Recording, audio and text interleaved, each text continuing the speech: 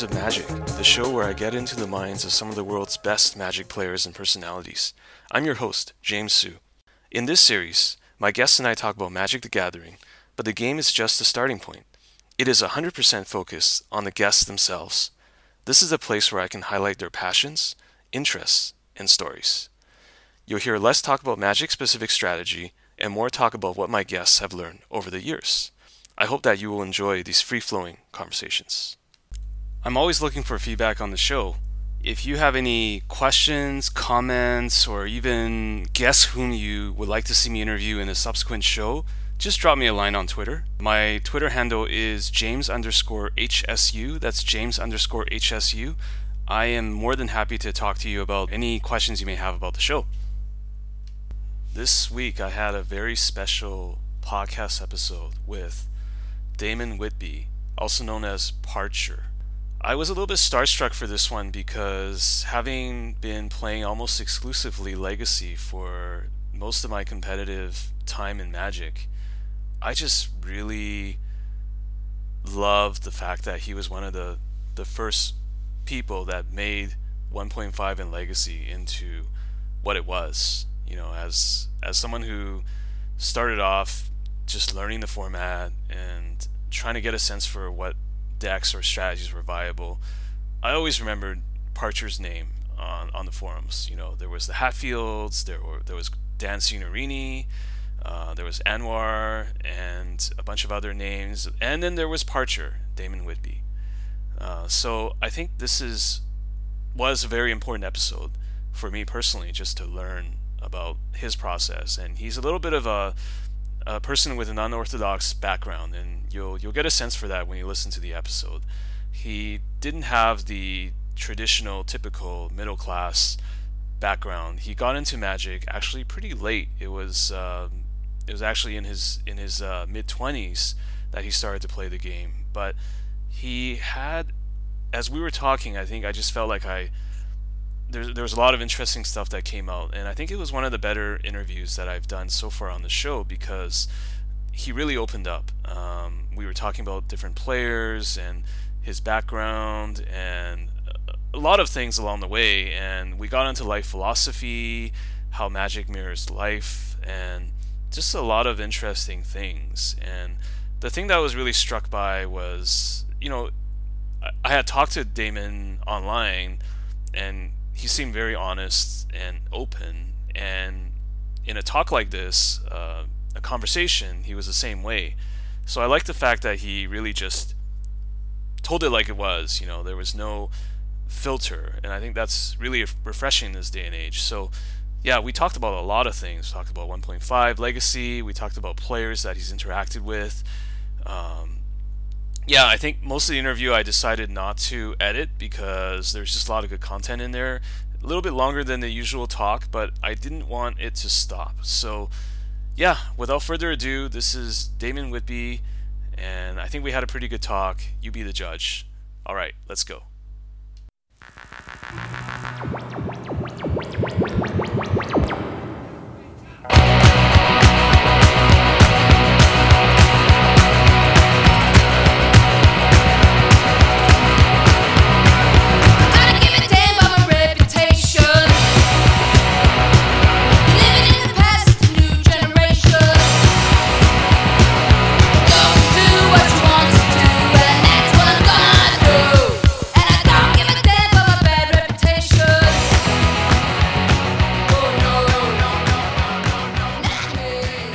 Damon, how's it going, man?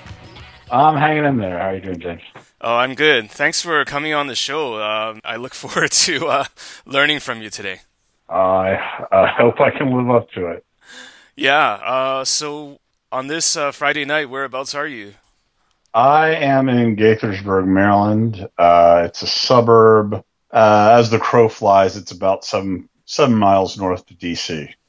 Okay, very cool. How are things going for you recently? Oh, not too bad. You know, it's Friday night, tired, long week at work. Yeah, I mean, thanks for making the time to talk to me. I know it's probably not the best thing to do on a Friday night, but I hope we can have a good conversation. So I'm not worried about it. Okay. So, actually, before I begin, do you prefer Damon or Parcher or some combination? No, Damon is fine. Okay. The only reason Parcher still stays is because some years ago, all these douchebags that decided they want to be a name started changing their screen names to their personal names, uh, so everyone would know who they are. And I just refused to do that. you know, uh, yeah, because nobody on forums uses their real name, and all these Magic players started making their screen names their real name, and I just thought that was just egotistical as hell. So, you know, Right. It's the internet, right? They're not you're not supposed to be you're supposed to be kind of anonymous. yeah, I mean, it's just, like most things are all involved in, a community like this. Everybody who's meant to know who you are knows who you are, you know? Yeah. Do people call you Parcher face to face, like when they? No, it took me like 5 years to break the Hatfields from it, but nobody calls me Parcher in real life. Okay. Well, this is a real life thing we're doing, so I'll call you Damon. That, that works. All right, man. So I guess I'll kind of just start from the beginning. I want to learn a little bit about your background. Obviously, you have some impressive legacy achievements, but how about we just start from the beginning? Tell me a little bit about where you grew up and your family background, your childhood, all of that. All right. I actually lived until I was about 6 in the Arlington area, which is uh, basically the Virginia side of where I am now, just south of DC. Uh, then when I was 6, I moved to Seattle and lived there until I was about 15, and then moved back to the Southern Maryland area, and I've pretty much lived there ever since. Okay, what was the reason for moving to Seattle? Well, when I was 6, my parents got divorced. Well, I mean, that's kind of putting it mildly. My dad was a hustler, I guess would be the best word. One of those guys always out for the quick buck. Not really a great guy. I mean, don't have too many childhood memories of him. From like 3 to 5, I guess he was in prison for interstate drug trafficking. Okay. Um, and when he got out, I mean, he was a drunk, violent guy. But that's actually not why they got divorced. They got divorced was even worse. My mom got diagnosed with MS, and my dad left because he said he couldn't be with a cripple. Hmm. Uh, yeah, So actually, my mom found a new guy who happened to be, he was a helicopter pilot and was down here for work or something. And they headed off, but the main bulk of his work was in the Seattle area. And we ended up moving there. Uh, that didn't work out. And then since my mom was, falling into her illness, so to speak, she really couldn't work. So it was, a difficult time financially. Hmm. And then she ended up hooking up with a guy from this area who she knew from before and had stayed in contact with. And we came back to the area because of family every now and then. And they, you know, eventually formed a relationship, in a more romantic way, I guess. And we moved back here. Um, like I said, when I was like 15 or so. I see. Did you have any childhood memories of Seattle, or were you too young to remember?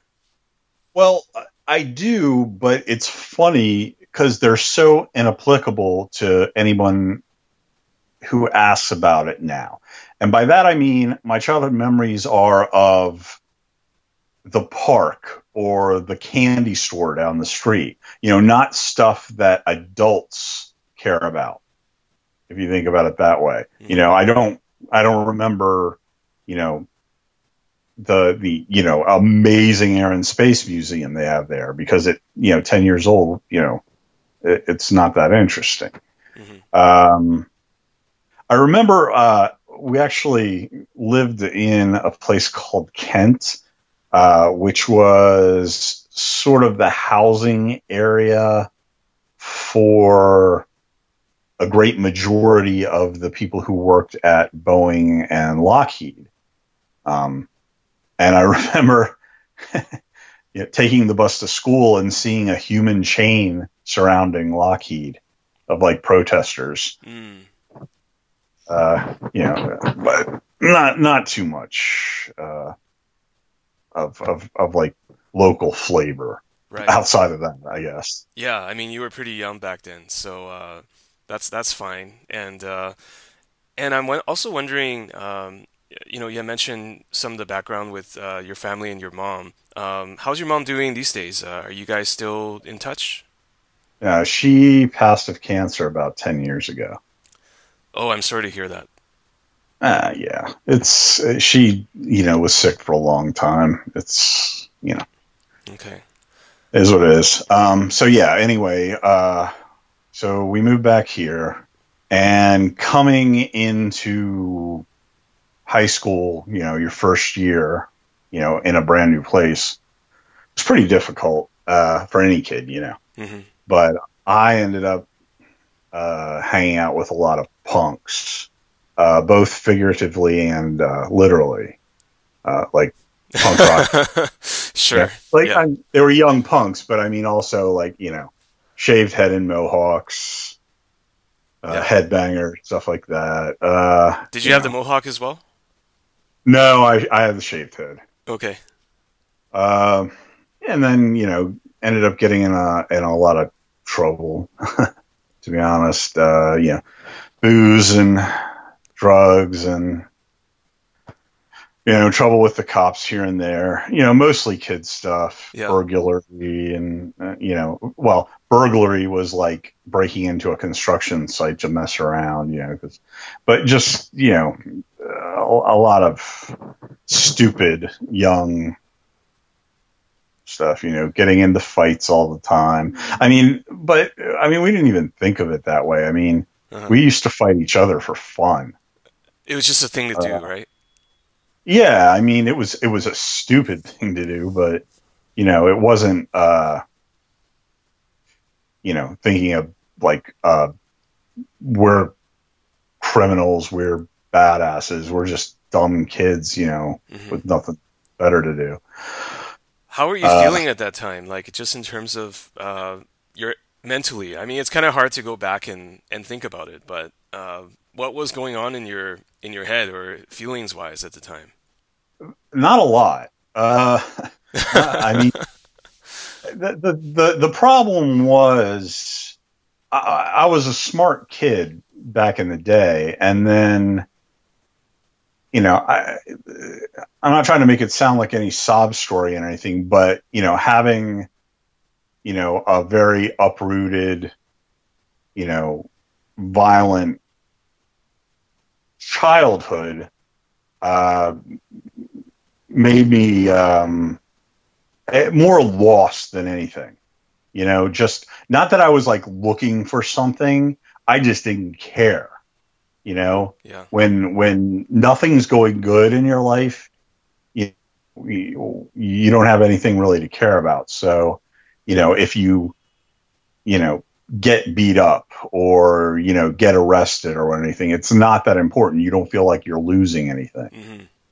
So that went on for a while. And then my senior year in high school, there was this guy, Joe Smith, who used to hang out with us all the time in school, and he liked the same things, but he didn't really do stuff with us after school.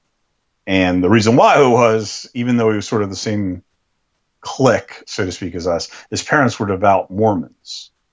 Mm-hmm.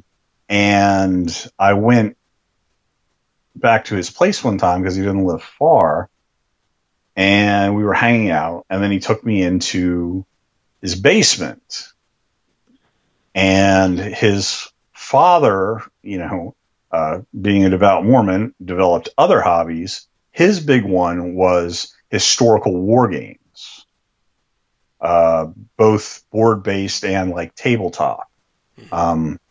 Not so much what we think of nowadays. This was all Civil War, Napoleonics, ancient, battles, like literally like Sumerians and stuff like that, all, tabletop games. Mm-hmm. And that was my real introduction into, gaming itself. Besides, being a kid playing some video games, I'd never had any interest in anything like that before. Yeah. So Joe really got me into that. I mean, playing, and, of course, being, younger, we were more interested in the like fantasy side of the stuff. Yeah. But, we just would spend hours and hours setting up battles and playing them, and then playing all the classic, board games, Axis and Allies and whatnot. Okay. So that was my main introduction into gaming, I suppose. Mm-hmm. Were you very competitive when you played board games with Joe? Like, did you want to beat him every game, every match, or was it still, or you guys were just trying things out? And well, I've got two older brothers, so I'm really competitive with everything. But I wasn't really competitive with Joe simply because he had grown up with this stuff, and I was just as new as could be. So if I didn't get completely blown out, I was happy. I see. So there was really no comparison. Okay. Couldn't really be competitive, Sure. I mean, you were the newer player, the novice player. Yeah. And how did you what did you find most interesting about these board games? Like, I know Joe introduced them to you, but what was the thing that really attracted you to playing these games? Well, there were two parts: the creative part and the tactical part. The creative part being army lists. Every game was different. But it's different than a board game, obviously, where everything's fixed. But in tabletop miniatures games, you usually have set lists either from historical battles where you mimic exactly what they had, and you have tons and tons of those lists, and you just pick one, or they're based on a point system. And creating those and getting them exactly how you wanted, was a lot of fun. Learning all the ins and outs. Sort of my introduction to deck building. I was gonna say, yeah. Yeah. Corollary. And then, of course, the tactical part, putting those armies into action on the board. Strategy was way more in the construction part, because on the table it's all tactics. And there's the only hidden information in those games came in like the sci-fi and fantasy games, because in historicals you'd see a Union soldier, what it is, and Union cannon, what it is. Mm-hmm. If you see a guy with a sword, it might be a magic sword or what. Mm-hmm. So that came later. We just didn't have access to that stuff because Joe's dad wasn't interested in it, and it's not like we had money for it. Mm-hmm. So that went on through the end of high school. Then both Joe and I had little to no prospects, so we joined the Army. I'm sure people know this by now, but back then when they tell you the buddy system, it's a fucking lie. When they tell you if you recruit your friend, we'll make sure you two stay together. No, that's not true. It's not true. So Um, You and Joe went into it expecting to be buddies and attached to the hip, and it didn't happen. right. Didn't happen. Okay. I was in the army for a while, got out and came back, was working and going to Maryland. Hmm. And as it turns out, Maryland had a Games Workshop on campus at the time, which was just heaven, you know. Yeah. Games Workshop being, Warhammer 40K. And it was like in their heyday before they got so huge and sort Imploded. of, yeah. I mean, their top down control just ruined the experience for actual gamers, you know. So just for Yeah. reference, Damon, what around what year was that? Like, because I Uh, remember very vividly like when Games Workshop was huge, and so I'm curious. well, this was before they were huge. Oh, okay. This was Yeah, this was when they only had, I think, 4 stores in the US. This was like 94. Oh, really? Okay. And I mean, yeah, it was great because we did whatever we wanted. We just played games all day. And then one day, this kid, and I say kid, he's a high schooler, comes in with the famous shoebox full of rubber banded cards. Hmm. Um, is the my guess is going to be it was around beta era, and it was something to do when you couldn't get a table or anything. This was very absolute basic. I mean, the only thing we didn't know half the rules, I'm sure, Uh-huh. and the only thing we knew about deck building was we figured out pretty quickly to stick with one color. Oh, okay. That was about it. We were just, not being able to cast spells was horrible. So, Well, you guys are ahead of the curve then, because I still remember playing people playing with like 200 card decks, with like three or four colors. So yeah, well, I mean, we had, like I said, we had basics of strategy from the war games. yeah. We figured out much, but it was basically just cast your guy, attack with your guy, your turn type of stuff.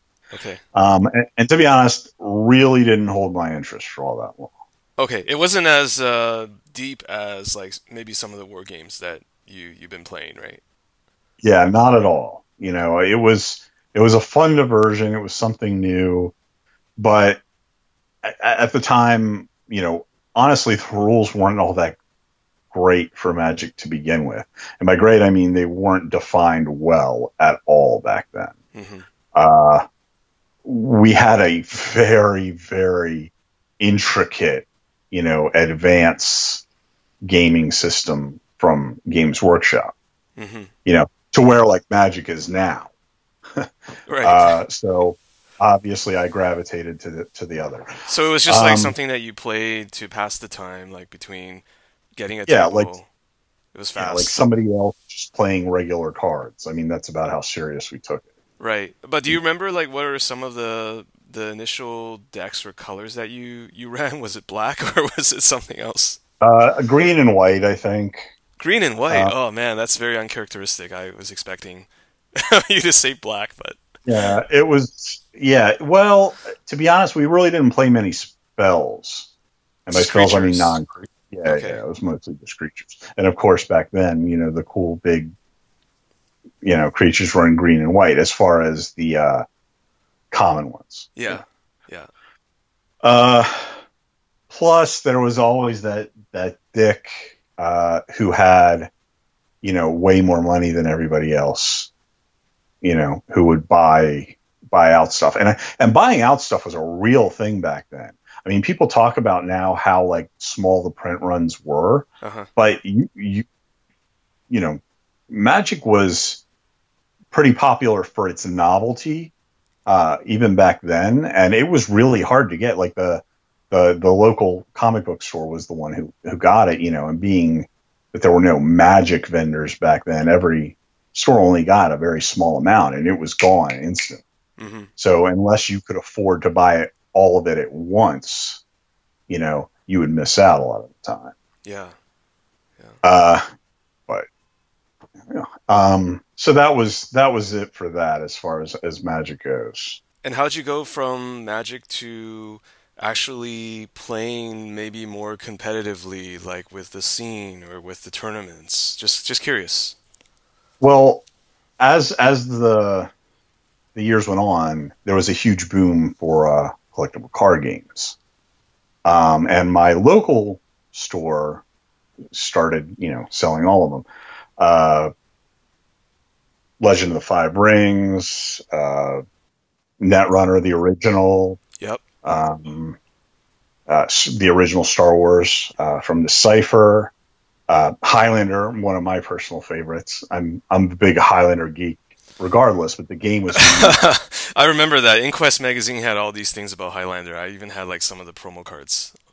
Yeah, it was bizarre. It was Thunder Castle had perhaps the worst distribution of any card game in history. Killed me. I'm not kidding. I mean, it was fantastic. Oh, I believe you. But the rule system was great, and the card game was a lot of fun.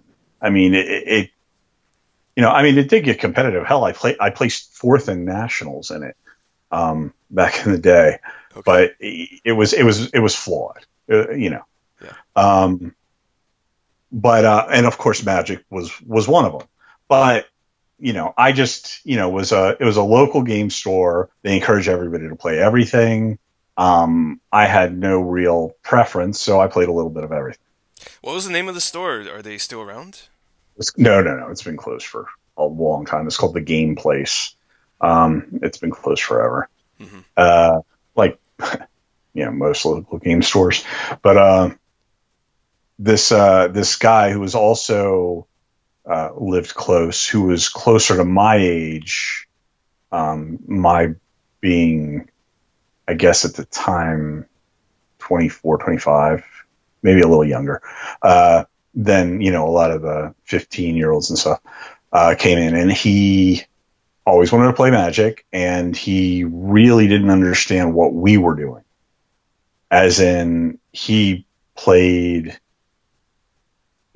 60-card competitive decks and thought multiplayer was the most boring, just insipid thing he'd ever seen, and always wanted to play one-on-one with people, and he'd, beat them easily most of the time, and nobody would play with it. Oh, he was one of those spikes, like dictionary spikes. Yeah. Yeah, not personality-wise, but yeah. His name was Billy Milligan, and so as I said, we were both older, so we started talking a lot, and he started teaching me more, and so I started playing stuff he was telling me. Mm-hmm. And one of the great things about the card boom back then, especially being older, is all the card games at that time were somewhat equal in popularity, all the major card games. So if you were older and smarter and played most of them, you could trade from one to the other for ridiculous value. Yeah. If you had a kid whose parents had bought him a bunch of like 3 different games, but he was only interested in one, yep. You could take all the super awesome cards off the other games he wasn't interested in, right, to get him all the cards he wanted for the game he was interested in. I'm not saying it was completely morally right, but the kids were happy. Yep. So we didn't have a problem doing it. So we could get anything we wanted for the decks. Right. And I remember the day Billy finally decided to break me of casual play. It was right after Long had won Paris with Prosploon. Yeah. And he finally decided to show up to multiplayer, which blew everyone's mind. But everyone had been talking about how, that was such a weird deck and didn't make sense to them. Not real players, the casual guys. Mm-hmm. And Billy showed up to a 6-player multiplayer game and killed everyone in the table in one turn with Frostbloom Right.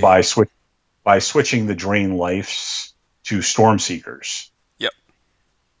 And he just prosperied everybody up and killed them all. So he just wanted to make a point, right? Like, this it's that powerful. Right, and that was it. I was just like, yep. I was like, I need to learn this new way because, obviously it's better than the old way. Right. And from then on, we were, learning all we could. And that was my first sort of introduction into a Magic group.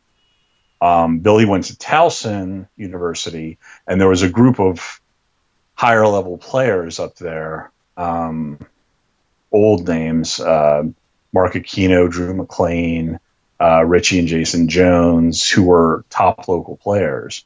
And I started learning from them as well as Billy. And we spent a lot of time drafting and learning. I mean, Standard was really the only thing.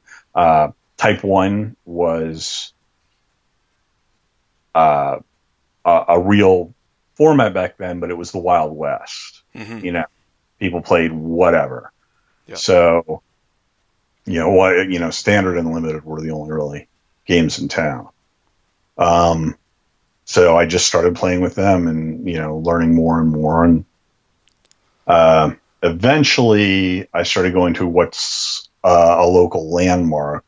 They are still open, called Dream Wizards, Mm-hmm. Who all the top area players come to and then eventually leave because it has been open this long because they are incredibly greedy. What do you mean by that? Like just fleecing players, or? No. Nothing. Everything's above board. Uh-huh. They're just more like, we're only going to give this out in prize support because we know you're still going to come to our tournaments anyway. Oh, I see. They're more about like maximizing that, and if like screw the players, but you guys are going to come back anyway. Right? Yeah, we're the biggest. We have all the Wizard sponsored events, so yeah. And that's the only bad part. They've always had plenty of room. They've always catered to the players. Mm-hmm. It's fine. It's just as Magic has become monetized more in the past 8 to 10 years, they have not followed the curve. Mm. So with all these new tournament organizers, they're not the only game in town, and with the lowest payout, people are forget it. But back in the day, they were the mecca. And that's where I started meeting up with all the local pros. Matt Lindy, national champion. Kyle Rose, national champion, multiple Pro Tour wins. Brock Parker, probably the best limited player in America. He makes so much money playing casinos. He doesn't play much anymore, but he's still one of the best I've ever seen at limited. Mm-hmm. And a couple of the older pros, Dan Clegg, and I was with them, but I was not of them. Saying I was not in their level, but I learned from them. I got beat by them constantly and in smaller local stuff. Yeah. I wasn't in the big time they were. But again, that's how you learn. Was that a goal that you had? Like, was that a conscious or subconscious goal you had, was to try to get to their level, or? At the time, it wasn't so much get to their level. It was just get better. Okay. You gotta, even back then, we're talking like 96, 97, maybe 98 now, I was working full time. And none of these guys were working at all. So it's very difficult, to try and do well when you're just learning. Yep. once you get to that level, you take somebody, this is a far out there comparison, but like, John Finkel now, who, has full-time job plus all his other stuff, but can still just step in. I mean, obviously his skill level is so much higher. It's a rough comparison, but he can step in because he has so much experience and is so good that he can do that. When you're just learning, you just you can't invest the time. Mm-hmm. So I never had really any illusions that I was going to get as good as these guys, but I wanted to get as good as I could with the time and resources. With the time and commitment you had, because you saw that these guys were like playing Magic 24/7, right? And you couldn't do that. Yeah, absolutely. I mean, Billy Jensen, again, one of the best around. Let me just go off book here saying Huey was an actually insulting name. I mean, he's taken it as his own, but he was called Baby Huey because he was, he's like 6'5" and he was stooped over with a huge belly. Mm-hmm. Back as a kid, even, it was an insult like that, the cartoon Baby Huey. Yeah. So I still just call him Billy. But you know how nicknames are; they stick forever. Yeah, so, and sometimes you don't even know how they came about, right? So it's not really endearing. It was more insulting. That's what you meant. Yeah, I mean, it wasn't. I mean, like Kyle Rose's nickname was Big Ern because, you've seen the original picture of Ernham Jin. He's a huge guy with a giant, like a big beer belly, which was Kyle Rose. But it wasn't meant to be insulting. It was endearing. So I don't know. Okay, more like an endearing in-joke that you could only know if you actually met the guy, or obviously so that's how you would call them these names. So sure. So anyway, what happened was sort of all the groups, would get together when a big event would go on, and try and learn from each other. Back then, I mean, the dojo was sort of around, but most people didn't even have internet, and so everything stayed pretty cloistered. So we just tried to work tech, as it's called, off each other. Mm-hmm. Like for instance, Lindy's deck that he won nationals with was one we had all worked on together, the White Weenie deck. I was very upset because that was my first nationals, and I had the tech Lindy didn't have of running Mox Diamonds, which made Tithe better, but also let you run Emerald Charm in the sideboard because everyone was packing Gloom. Mm-hmm. And Lindy didn't do that and won anyway because Long punted.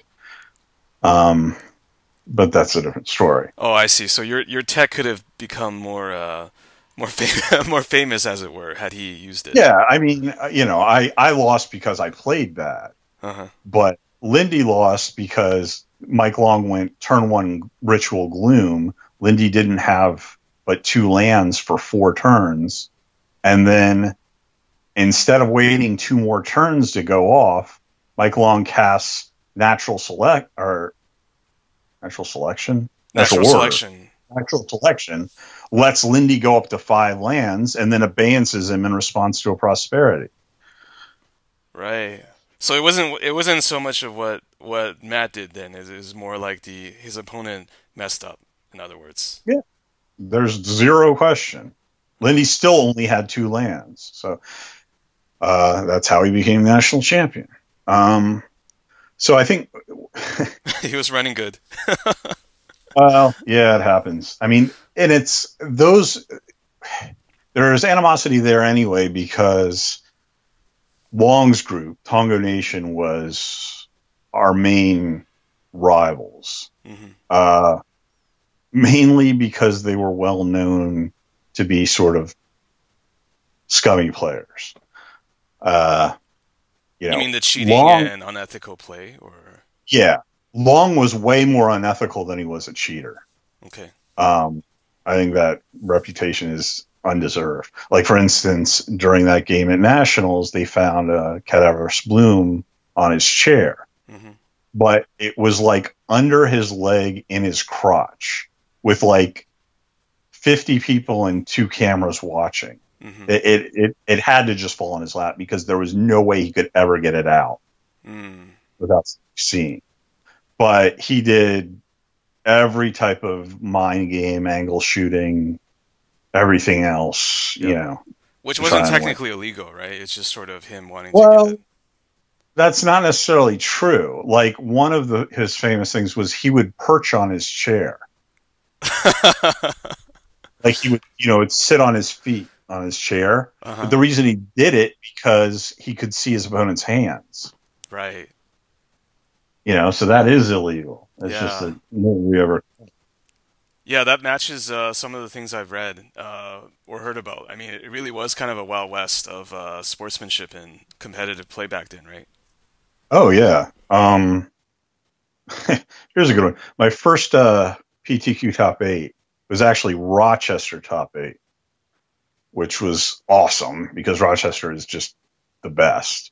But Donnie Gautz, one of the Tongo guys, was not qualified. Mills and Robaina were both qualified. But back then, you could still pay in PTQs even if you were qualified for the Pro Tour. So all 3 of them made top 8. And since it was Rochester, the other 2 just sat and cut everybody off black so Donnie could hit a mono black deck. Yeah. Wow.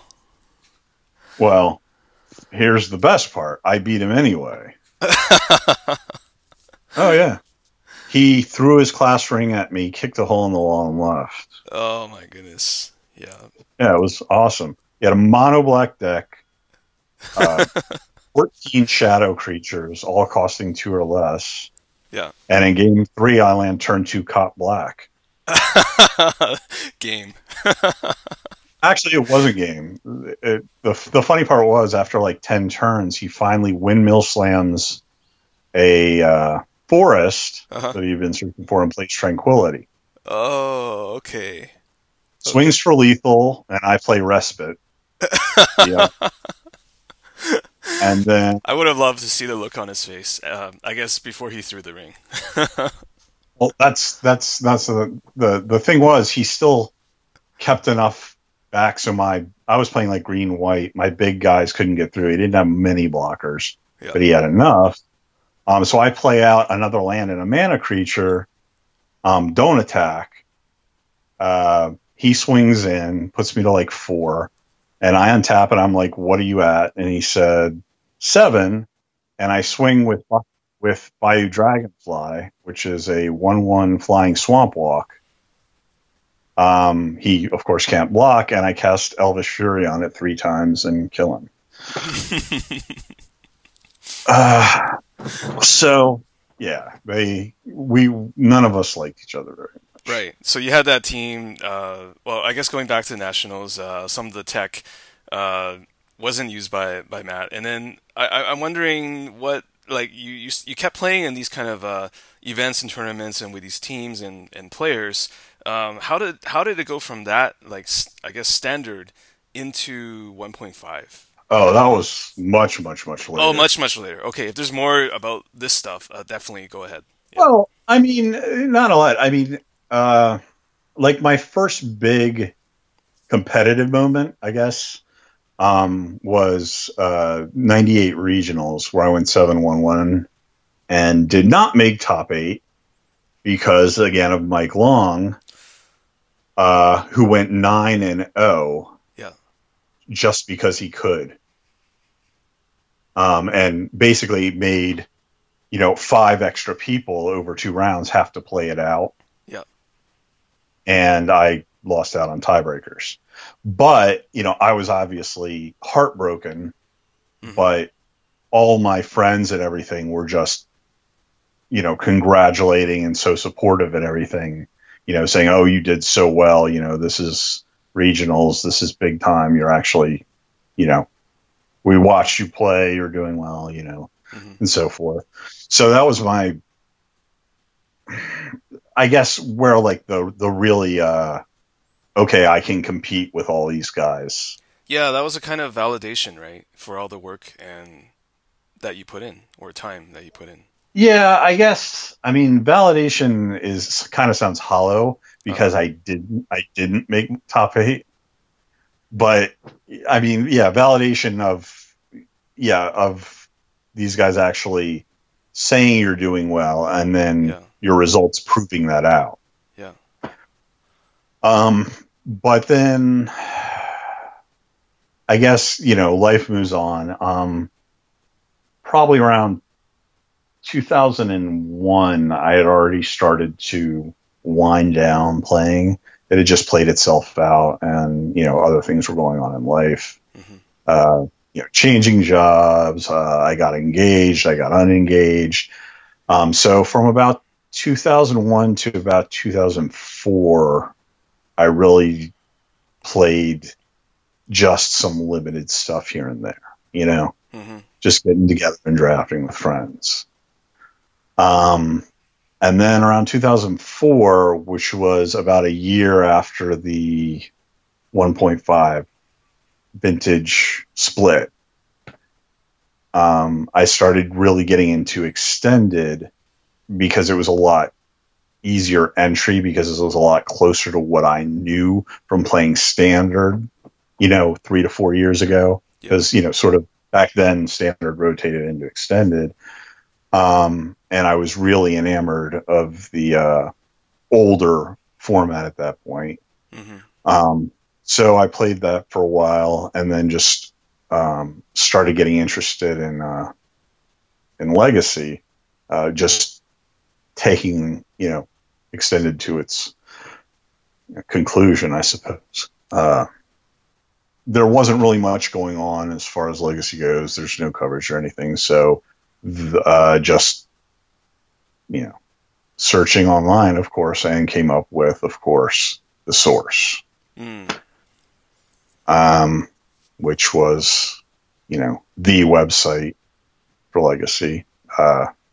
And it also spun off from the the Mana Drain was the just like the format split off from Vintage. It also the website also came from that, right? Yeah, it was originally the Legacy portion of the Mana Drain, or the Mana Drain. It's a Vintage site, and couple of guys bought it up for their own 1.5 site. They wanted their own 1.5 site, and off it went. And I just, started chatting with people on ideas and so forth. And were there guys in the beginning of MTG The Source that you were chatting with the most, perhaps? I don't know how many people were actually using the forums at that time, but there must have been some of the earliest users, right? More or less. What happened was I actually started to chat quite a bit with Anwar Ahmad, who just because he's a really very friendly, helpful person in all areas. And he was a bit more familiar with the format, and we had some interest in certain areas, certain decks that lined up, and he wanted to help me out. And then I found out that Anwar lives in Northern Virginia, and that a great deal of the Source members also lived in Northern Virginia. And was like, well, hell, I'm not that far. And there was this small store called the Lucky Frog that, for whatever reason, catered specifically to Legacy. Mm-hmm. They had regular tournaments, and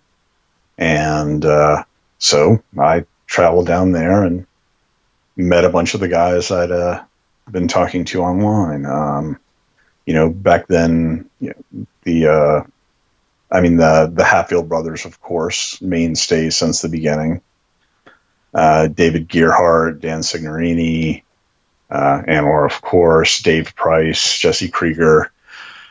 And, they just were like, great, another Legacy player. Let's get you started. And literally, they weren't a team as people use the word today, because the format was their own. There was not organizers putting on tournaments. There were not prizes to be won. So it was, except within the confines of any single game, it wasn't competitive at all. It was very cooperative. And everybody pooled cards with everybody, so anybody could literally play anything they wanted. And cards were so much cheaper then. So they were very welcoming, right? That's the feeling I'm getting the way you described it.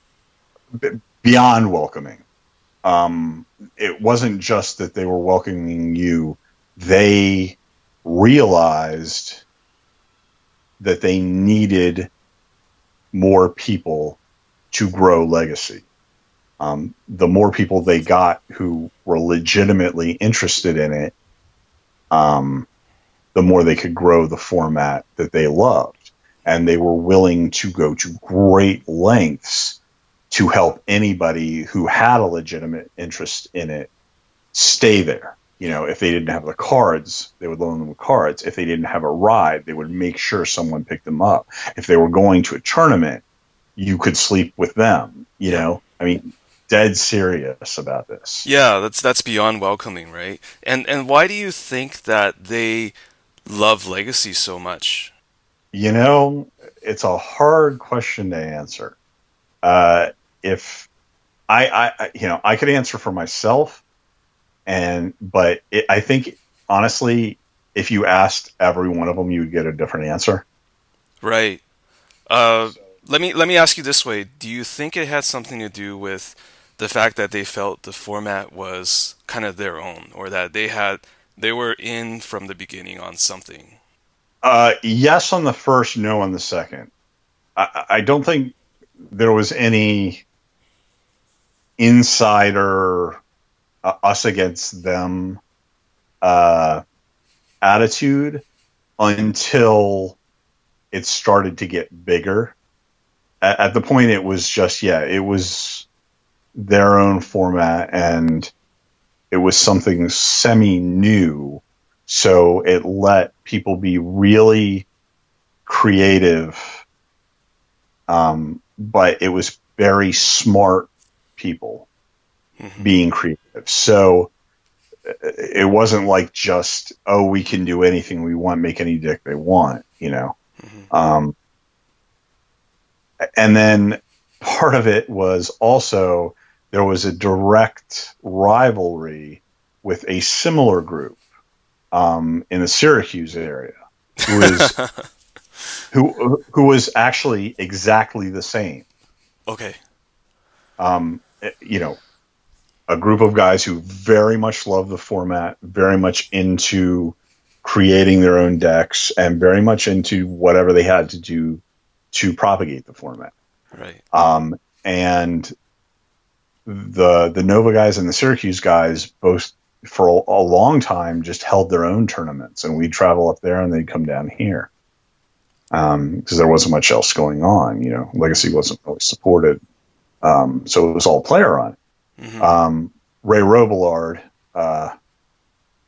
vintage mainstay, started running larger tournaments once or twice a year up in Connecticut, but until Star City started doing stuff when they actually built their game center down in Roanoke. Because before that, Star City was run out of a freaking trailer. Right, it wasn't that big. No. Well, that would be an understatement, I guess. Yeah. Yeah. Well, the trailer had a basement, but it was a trailer. Okay. There wasn't much to it. There wasn't much to the format at all. Yeah. So it was a regional thing, right? It was a regional rivalry. Like it felt like a us versus them kind of dynamic. Yeah. But at the same time, we still, it was only for bragging rights. We all hung out. afterwards. It was. It was us against them when we were separate, but when we were together, it was us against them as sort of its legacy against everyone else. You got to remember, Legacy was not considered a real format by any serious players for a very long time. Legacies have been around, since 2003, 2004. And it wasn't until maybe 6 years ago that it was taken as a serious format. Right. So, there was variant us against them, but, not in a combative way, just as in a defensive way. Yeah. Yeah. It's sort of like you guys all challenge each other to get better, right? It sounds like you would go to their tournaments or they would come to your area or in between, right? Yeah, very much so. And, one of the biggest, as you said, us against them things there was all we'd hear day in and day out is, oh, if the pros ever took Legacy seriously, they'd break the format in half. Which, of course, as we've seen, is nowhere near true. Now, the pros win a great deal of the major tournaments because they're better players than we are. But they're all playing decks we created. Yes. So it's, nobody here is claiming to be, as good a player as any of the top pros. But, one of the things we were defensive about, as in our format, is none of you understand it. And if you did, you'd understand saying something like that is just not true. And that pretty much has held up over the years. Right. You may not be the best players on the planet, but this is a format that you guys played a great part in developing and creating the pillars and strategies that became successful, right? Yeah. Individually and as a group. So I don't know. The Hatfields, I think, are probably responsible for most of the really good deck building, if not the really good decks. Like I said, Billy Milligan taught me how to play competitive Magic, but Alex Hatfield is probably the most pragmatic deck builder I've ever met. He doesn't have a creative bone in his body, but he's able to look at, basically any Legacy deck that's, a real deck and tell you exactly what will work in it and what won't work in it and why. And he's able to remove his ego from any deck building and just immediately drop the dross for whatever does work. Mm-hmm. And that's an invaluable skill in deck building. It usually takes people forever, not only to develop that skill, but then to apply it, especially in a format as wide open as Legacy, where everybody wants to try everything. Mm-hmm. The reason the Hatfields have been so successful for so long, both of them have, don't play much anymore. But, since the beginning of Legacy up until, a couple of years ago, is because they adopt a professional approach to Legacy, as in they always will play whatever deck they think has the best chance of winning the tournament. Mm-hmm. And they will hone that deck by just, trimming away all the fat. And the creative nature of the Eternal formats is kind of a barrier to a lot of deck builders because of their options. Mm-hmm. They just want to throw card X and Y in because it came out last week or something, right? Yeah, that or the flip side. They want to keep card X and Y in because it's always been in this deck. Mm. And both are a trap. And like I said, I literally, it's one of their most annoying habits, but when it works for you, it's the best, is that they will literally spend 2 hours discussing the merits of running Blue Elemental Blast versus Hydroblast in deck Y. Mm-hmm. Literally sit there for 2 hours arguing. Wow. Yeah. Right. But when it works for you, because, the results, speak for themselves, it's something that's great to have on your side. Yeah, no, it sounds like as professional as it would get in terms of Legacy, right? Where you have these guys talking about the most minuscule edges. But I'm also guessing that when they talk about Hydroblast versus Blue Elemental Blast, it also veers into like the other cards that are in the format, obviously. So then there's kind of a lesson or a framework, not to sound too lofty, but it helps it bleeds into other areas which will help their thinking or your group's thinking as well. Sure. It's never in a vacuum. Yeah. Everything's relative. But I mean, that's really an extreme example. It's usually not, that little minutia, but it was something that I probably wouldn't have learned how to do on my own. I could learn to do it just by trial and error. If you keep, messing with the deck and messing with the deck and messing with the deck, you'll figure out, okay, this works, this doesn't, this works, this doesn't. But what I learned from them was how to process that. I remember you asked me, a while ago when we were discussing, what Jarvis had said about how he doesn't need to sit and do 40 hours of play testing a week because he's gone over so many of the processes beforehand that he can eliminate a lot of that need by knowing exactly what he has to focus on. This is Jarvis Yu, right? Right.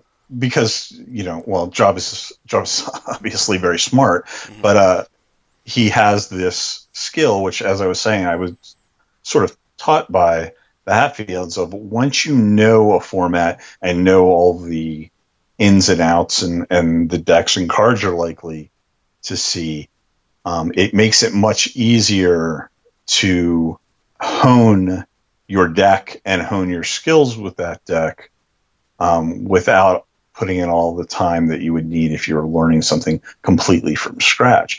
And to be honest, that's one of the biggest draws to an Eternal format, specifically Legacy, of course, to me, mm-hmm. is that not only does the non-rotating nature of the format let you really learn your deck and all your opponent's decks pretty well, so a lot of that information just becomes reflex.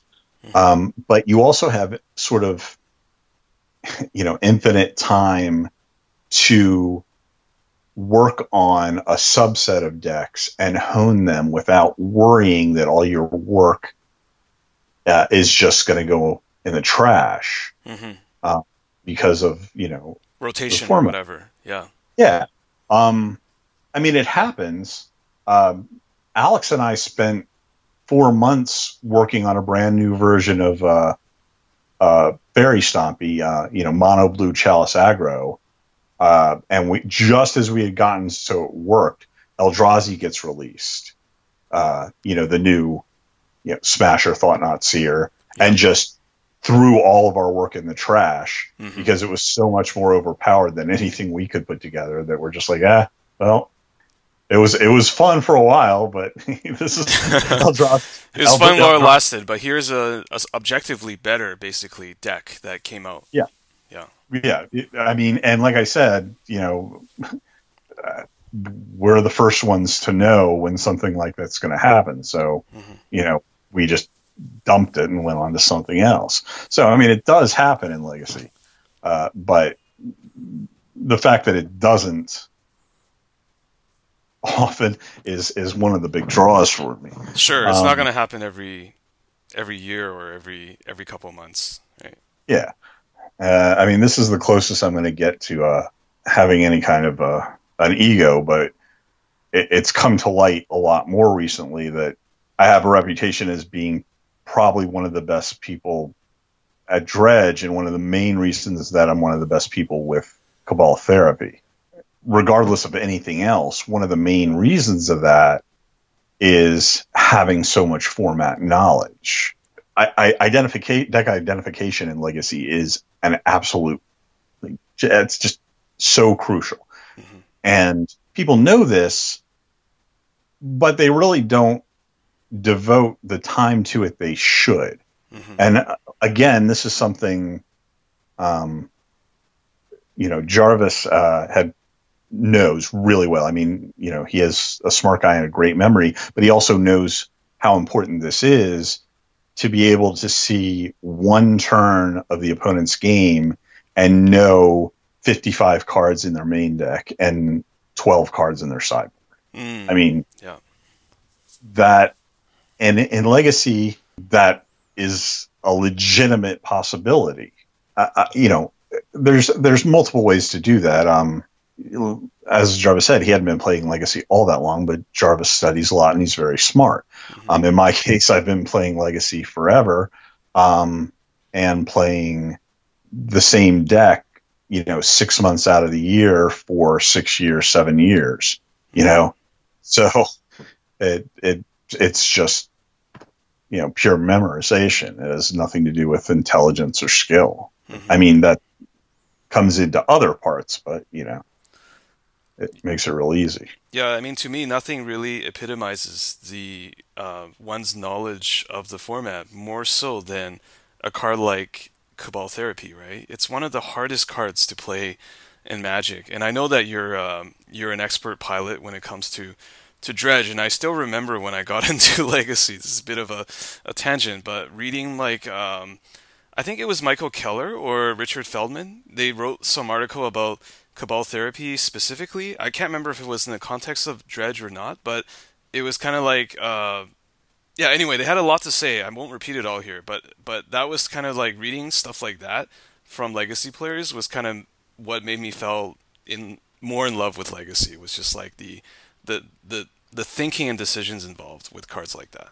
So yeah, it's very it's a very skill intensive card, but at the same time it's so powerful that it doesn't necessarily have to be skill intensive, which is really overpowered when you think about it. Yeah. It's really good in somebody who doesn't know what they're doing's hands. Yeah. And in somebody who does know what they're doing, it's terrifying. I mean, sure, it's like a really high-powered gun or something. Yeah. Yeah.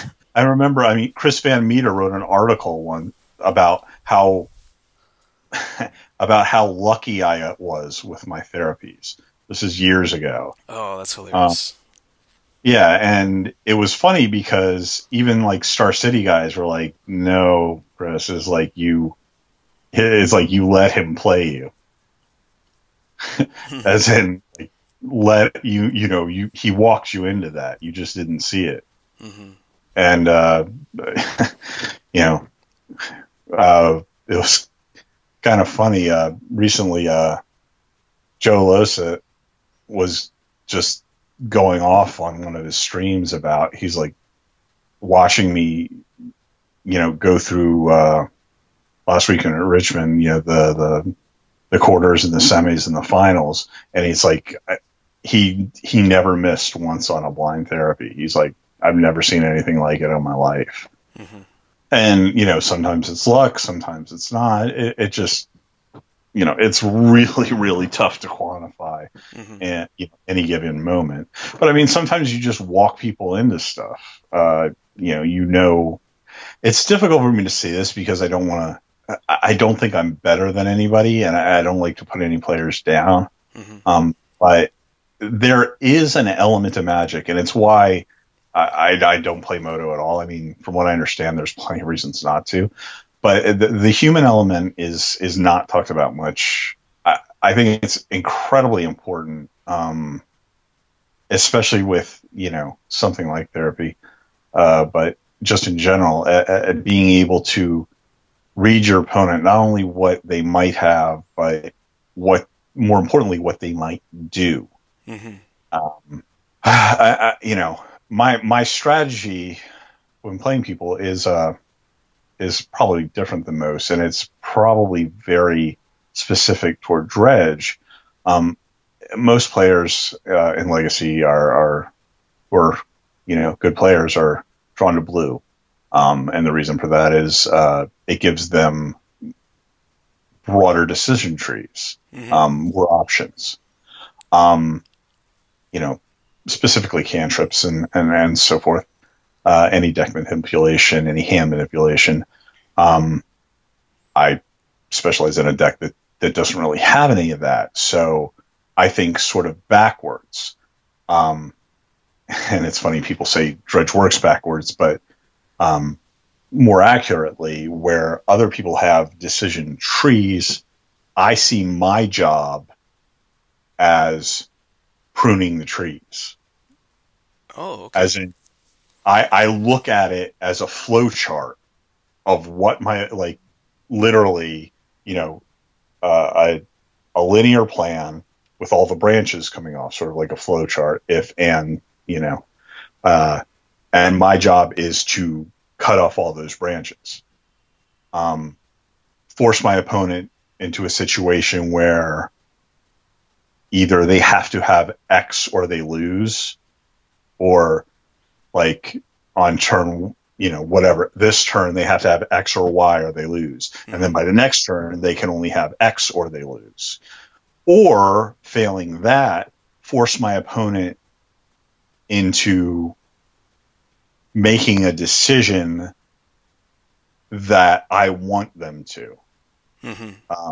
Doing something that, may not be good for me, but it's better for me than another decision that I see they could have made, by making that more appealing. And part of that is in-game play, but part of that is also dealing with the person, as a person. It has nothing to do with the game. Can you give me an example of that? Is it just the way you interact with that player, or? It can be. There are, some players I'll stone face. Like Fabiano is a perfect example. There is no one in Magic better at angle shooting or table talking than Fabiano. So anything you say is going to work to his advantage. But then there are other players that I'll get really verbose, loud, aggressive with. Not aggressive physically or threateningly, but just talk a lot and speak a lot and loud and just trying anything to get a reaction out of them. I'm suddenly reminded of Daniel Negreanu in poker, where his table image is that he engages a lot with people, sometimes in a friendly way, and then they end up kind of volunteering information to him, sort of in tells and telegraphing tells and things like that. I don't know if you know that analogy, but it's just something that came to mind. I am well aware of Kid Poker. I am nowhere near in his league and don't even think that I am. But I think, again, it's more into forcing plays that let me know what they're doing. And also, for lack of a better term, putting the fear of God in the other player. And by that, I mean, Dredge is a very scary deck from the other side of the table. Oh, yeah. Because, I mean, at its heart, a lot of times it's just beating down with dorks, but at its heart, it is a combo deck. Yep. So you can never give your opponent reason to believe they're safe. Mm-hmm. You always want them to make the play that they think they have to make or they might lose. Right.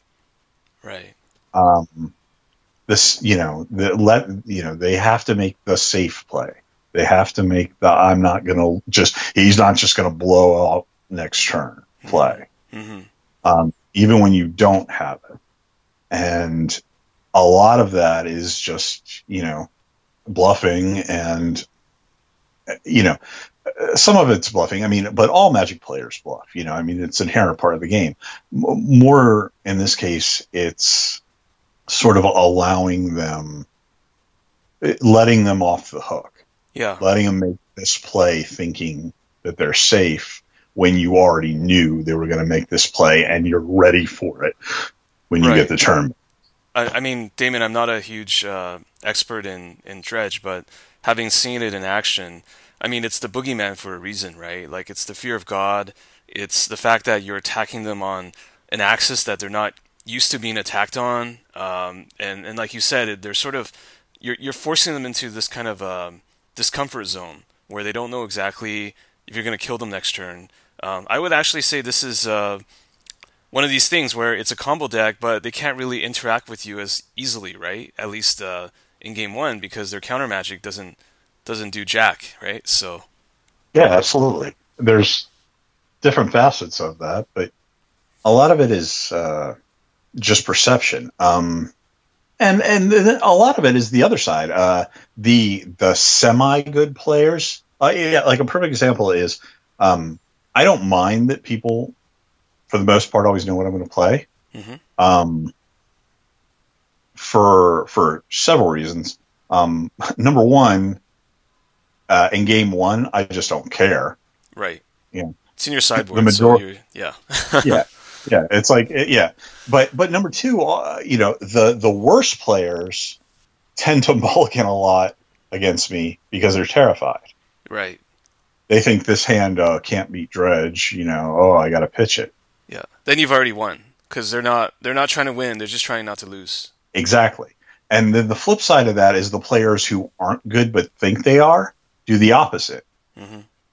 They're like, oh, well, this hand, this hand has like a brainstorm and a plow and a ponder and a couple lands. I'm not going to throw that away just because he's playing Dredge. I'll cantrip into what I need and so forth, and it works exactly the opposite because you have one removal spell and a handful of blanks against a deck that ignores spot removal, right. And it's just like, okay, great, thank you, yeah, thanks for the free win. So it's always good, right.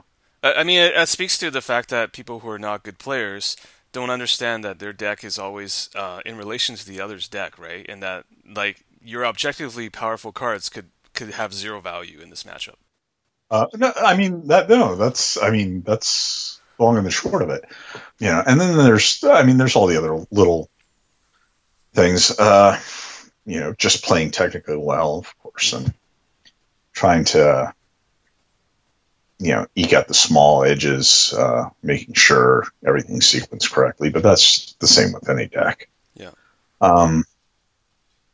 For me, I I started playing Dredge, in Extended because it was the monster of Extended for its time.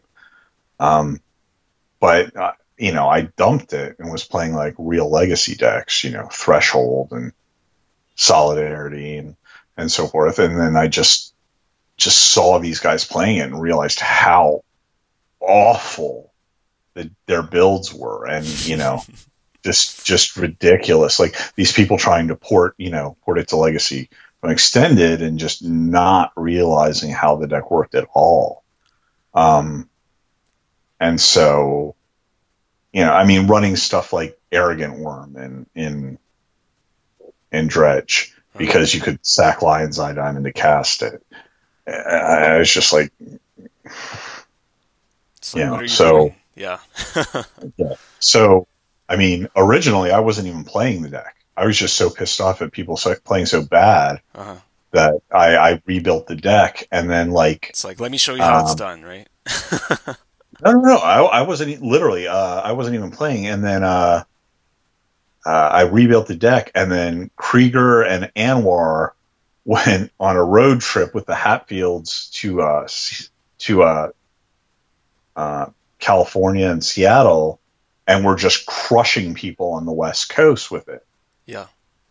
And people were just like, "Oh wow, you know, they're just like, no, we had nothing to do with it. Damon just handed us the deck and said, here, we go win."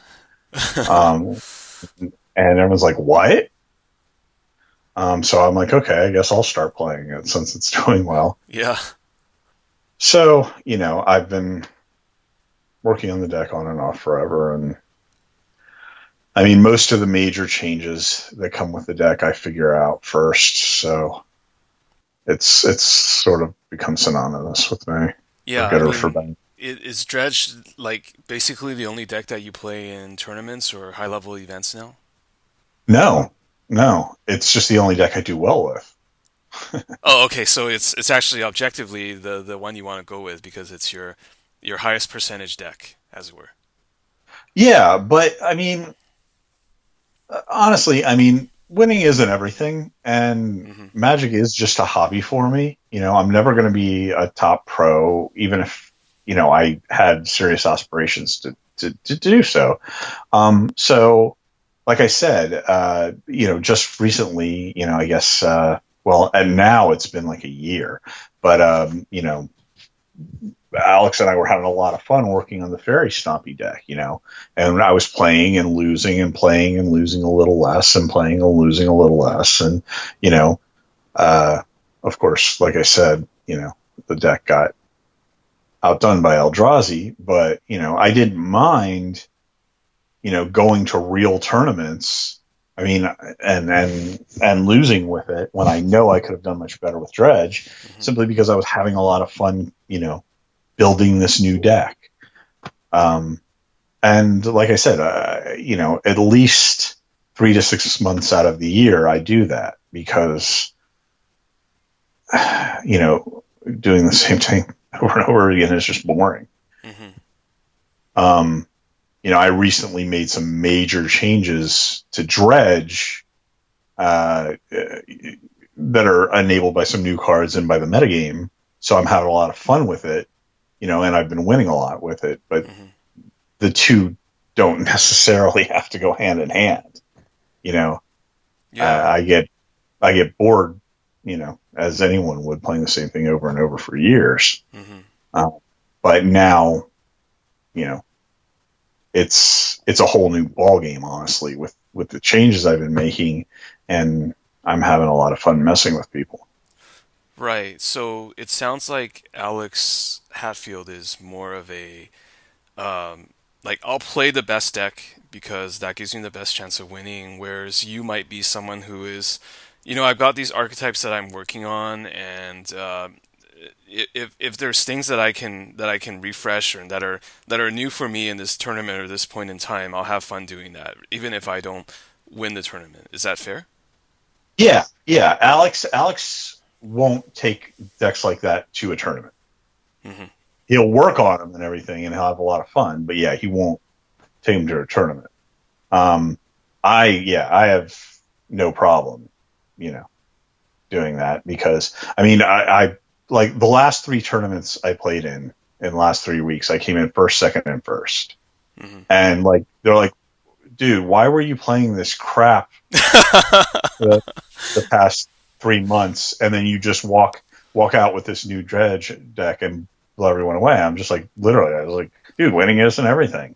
Right. You know, I don't, you know, if I was playing on the Legacy Pro Tour, Yeah. you know, trying to win 50 Gs, I would play Dredge. Yeah. But, you know, winning, you know, $500 in store credit or not is not going to make my day. Sure.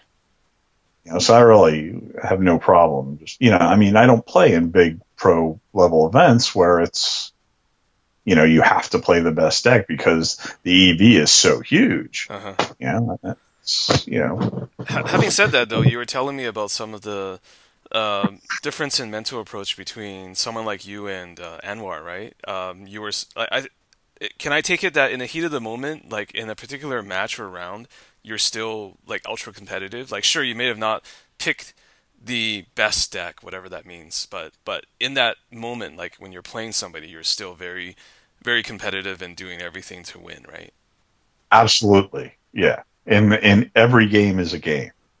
Okay. I want to win that game. Hmm. But yeah, I'm not results oriented. Okay. I'm competitive in the moment, but if I, you know, go, XO or OX, it really doesn't affect me much at the end of the day. I mean, winning a tournament and going O2 drop, or I have the same, I feel the same. Eh, no, that's not accurate. I don't feel the same, but I have the same feeling about the tournament. Hmm. I don't think the tournament was a disaster for me if I went Hmm. 0-2. Yeah. A friend of mine, well, actually, I'll quote him, but a lot of players have the same sentiment. JD Neer said, "Yeah, I am my record." And then I go up to him like, "How are you? Hey, JD, hadn't seen you. How are you doing?" Oh, I'm like 2-2. No, no, no. I meant, how are you? Yeah. I am my record. It's like, no, no, you're not. No, it's a hard lesson, right? Because like a lot of my friends as well, it's like they look so down when they're down in a tournament. But I mean that's not going to change who you are tomorrow, right? Whether you won or lost that tournament. Yeah, I get upset at tournaments, but not at my record. Yeah. I get upset because this guy was a dick. Uh, I get upset because I screwed up. I get Hmm. upset because this guy hit a one outer the turn before he died. Yeah. You know, Yeah. I you know I but that's little in the moment stuff that passes immediate. Yeah. You know, these guys let their results affect them. Yeah. And I mean, also, I mean, you and even more in my case are quite a bit older, and obviously your perspective changes a great deal as you get older.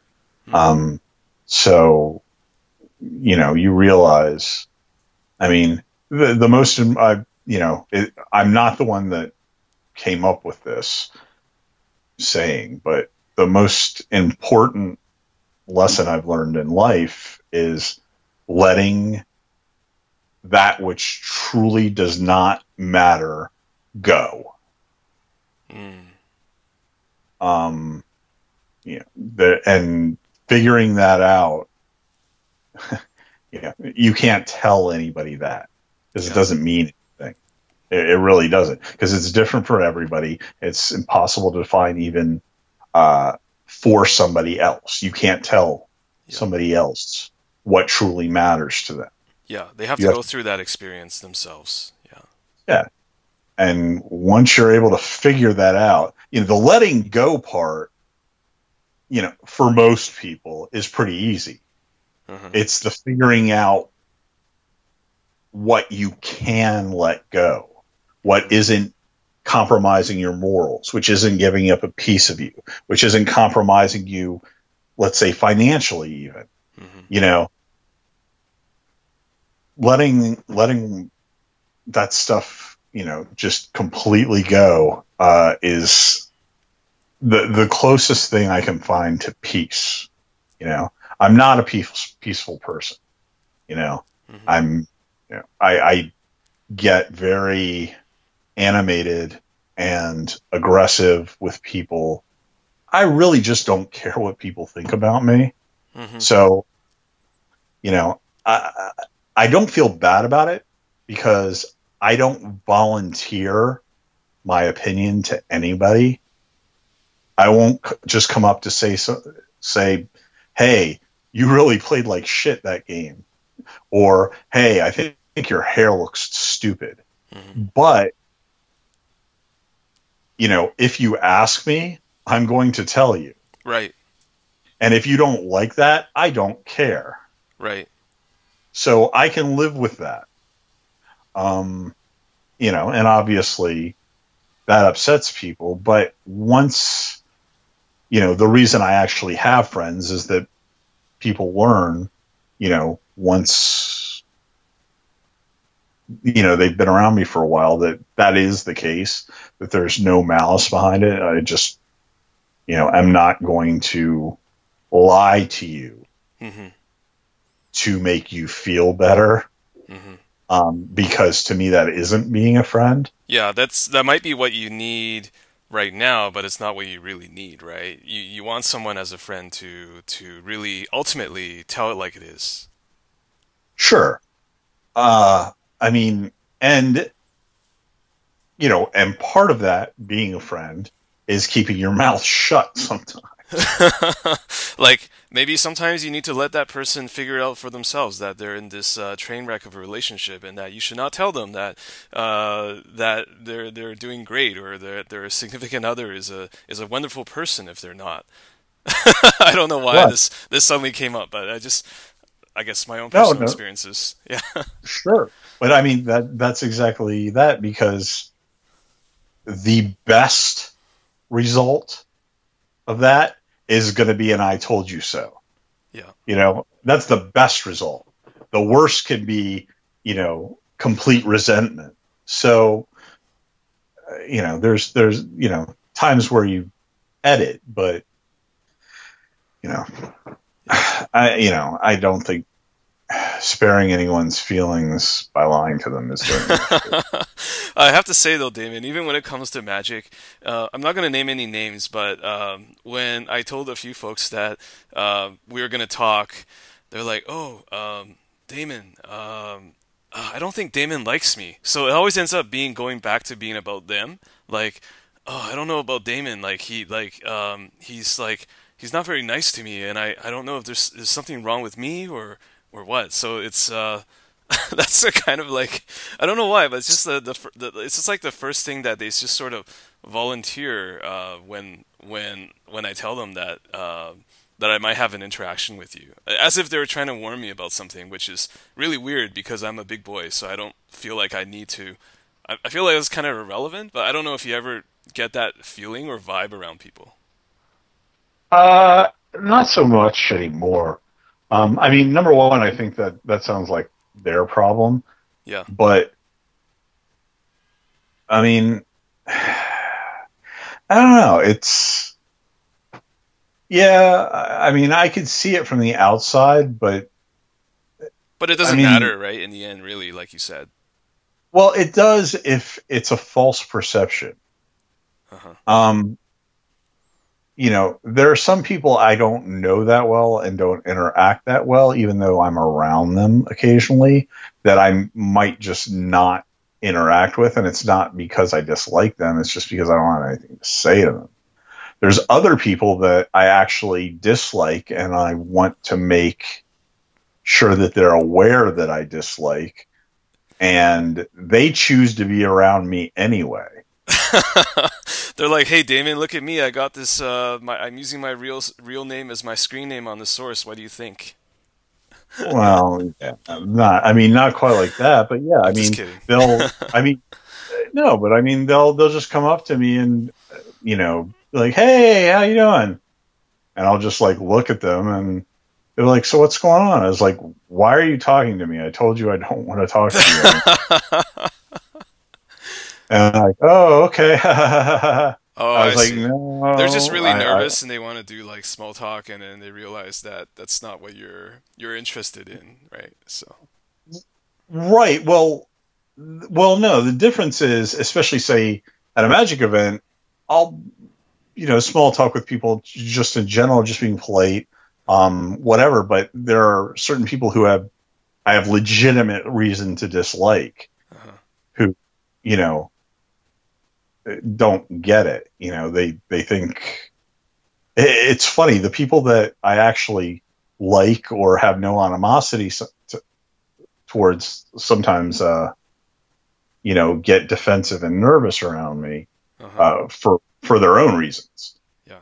And then the people who I actively dislike, don't get it and keep wanting to come up to me. And, they go hand in hand. That's probably part of the reason why I don't like you. Mm-hmm. If you don't realize that I don't like you and still want to keep trying to interact with me, Mm-hmm. That probably goes to the reason why I don't like you in the first place. It's that lack of self-awareness, maybe. Well, I mean, there's also specific reasons. Some people are just stupid. I mean, it's just, They just don't I have like. anything to offer, right? Or No, no, no, no. I'm not. No, no, no. I'm not saying that. I'm talking about like, you don't go around telling everyone in the room I'm a cheater, and then come and try and be my friend. Yeah. I mean, that's real simple. So stuff like that. Got it. Or you don't, like try and cheat me and then have me call you out on it and then try and be my friend. And these are just magic related examples because, that's sort of the Yeah. top of the hand. But I mean, just in general, Absolutely. Yeah. I mean, this is probably going to come off ham-handedly. But, probably my favorite Chinese proverb is, you don't break someone else's rice bowl to try and refill your own. Mm-hmm. And that's something I really sort of live by. You don't have to be Mr. Helpful. You don't have to be charitable and nice, but you do have to not fuck over other people to advance yourself. Mm-hmm. So, that's not the way the world is. The world is full of people Yeah. do that, but I have to have some sort of philosophy or code, and that's probably the minimum I can get away with. It's sort of the Hippocratic oath, Yeah. at least do no harm. No, that's good to live by. I mean, for better or worse, a lot of people behave and perceive the world as kind of this zero-sum game, right? Like I have to get ahead. You have to fall behind for me to get ahead, kind of thing. Right. And that's it couldn't the sad part is that couldn't be farther from the truth. You're familiar with the Nash equilibrium, right? Yes. I mean, that's the truth. Everyone does best when they do what's best for both themselves and for the group. Mm-hmm. Okay. Oh, just a quick aside to go back to the Parcher thing. That's where it came from. Your online name, Parcher. Yeah. Ed Harris's character from A Beautiful Mind. Oh, okay. Now I'm making the connection now. One of my favorite actors, one of my favorite characters. So it was already on my mind. And then just coincidentally for Magic, Parcher was when Urza was recruiting to fight Yawgmoth. The Planeswalker considered so unstable they wouldn't even recruit to fight, the most dangerous foe who ever existed. So that's how it came about. Not a great story by any means, but there you go. Oh, that's cool. It's got kind of a double meaning, and it also fits in a little bit with your philosophy or way to look at things. Or persona, yeah. Okay, cool. So we talked a little bit about people that you may not like because they're stupid or they're not or they lack certain things. I want to kind of switch gears a little bit. Like you mentioned that you're pretty good buddies or magic partners with like the Hatfields, Anwar. Yeah. Can you tell me a little bit more about like Dan as well? Because I have to say, like this is full disclosure, Dan was one of the people that made me really get into Legacy. Not because I had met him face to face, but he was someone who exemplified like, hey, you're a stranger on the internet. You want to learn about Team America? Let me help you. And he and I had a lot of forum chats many, many years ago when I was playing that as one of my decks after a stint with Eva Green. So, which was, I guess, Anwar's creation, or he did a lot of work on that. So, maybe not even for the listeners, but just for me, like, can you tell me a little bit more about Dan? Because he just seems like a really great guy. I've met him once face to face. I think it was at a GP on the East Coast. But tell me a little bit more about him, if you don't mind. Dan is a combination of the luckiest boy alive and a guy who's made all the right choices. And it's high praise, but it's the truth. He's the opposite of me. He grew up with a loving family, both parents well off, had every advantage. But Dan did everything right on top of that. He's good looking. He's in great shape. He's very smart. He's, a great friend. But he's completely egoless. And, I consider him one of my closest friends. He, like myself, was not originally with the other VA guys with Legacy that came into it. Was brought to it by them. But everybody loves Dan. So he quickly made his way into part of the group, and he's also just a tremendously skilled player. But part of that Dan always making the right decision thing involves his lack of playing Magic. He has a wife, he has a kid, he has a very important time-consuming job. So even though Dan performs extremely well when he does play Magic, he can't invest much time into it. And that's just him having his priorities straight. Right. I'm really impressed by his performances. Like, I think you guys went to that GP together, and he actually finished in the top 16 or something like that? Yeah. Well, the last 4 GPs Dan's played in, he made Seattle he scrubbed out, but Denver he top 8'd, and then DC he made Sam Black jump 2 full points to knock him into 9th on breakers, and then at Columbus he made 9th on breakers again. Although he was only, we figured it out. He was only like 25% chance to make top 8. He knew, because he lost, one of his losses was really early, or so forth and so on, and we pretty much knew he was going to make 9th on that one.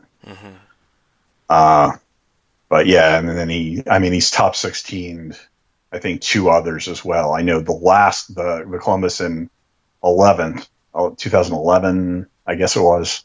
He made top 16, and Jersey, I think. I don't remember. Yeah. But yeah. Yeah, but it sounds like you guys are really good friends despite being opposites in a lot of ways. Yeah, it's weird. I'll tell you. His wife is exactly like me. Oh, really? Like, even to the same, like, parents are from the same place, same background. We're so much alike, it's frightening. So I see why Dan and I get along really well. So it's that part was a little no, strange. it's weird. No, I mean, it's cool because if I were like trying to psychoanalyze this, which I won't, it would be like that's kind of the reason why you are good friends with Dan, right? Because maybe opposites attract, like in a platonic sense, maybe. Sure, I guess. I mean, who knows? I mean, in my experience, as far as romantically, I think opposites attract, but they never stay attracted Uh-huh. because that difference always gets there. But I think opposite might be too strong a word, Yeah. Yeah. But you know, uh, I mean, that's also, getting back to the original point, why Dan doesn't have a whole lot of time to devote to Magic.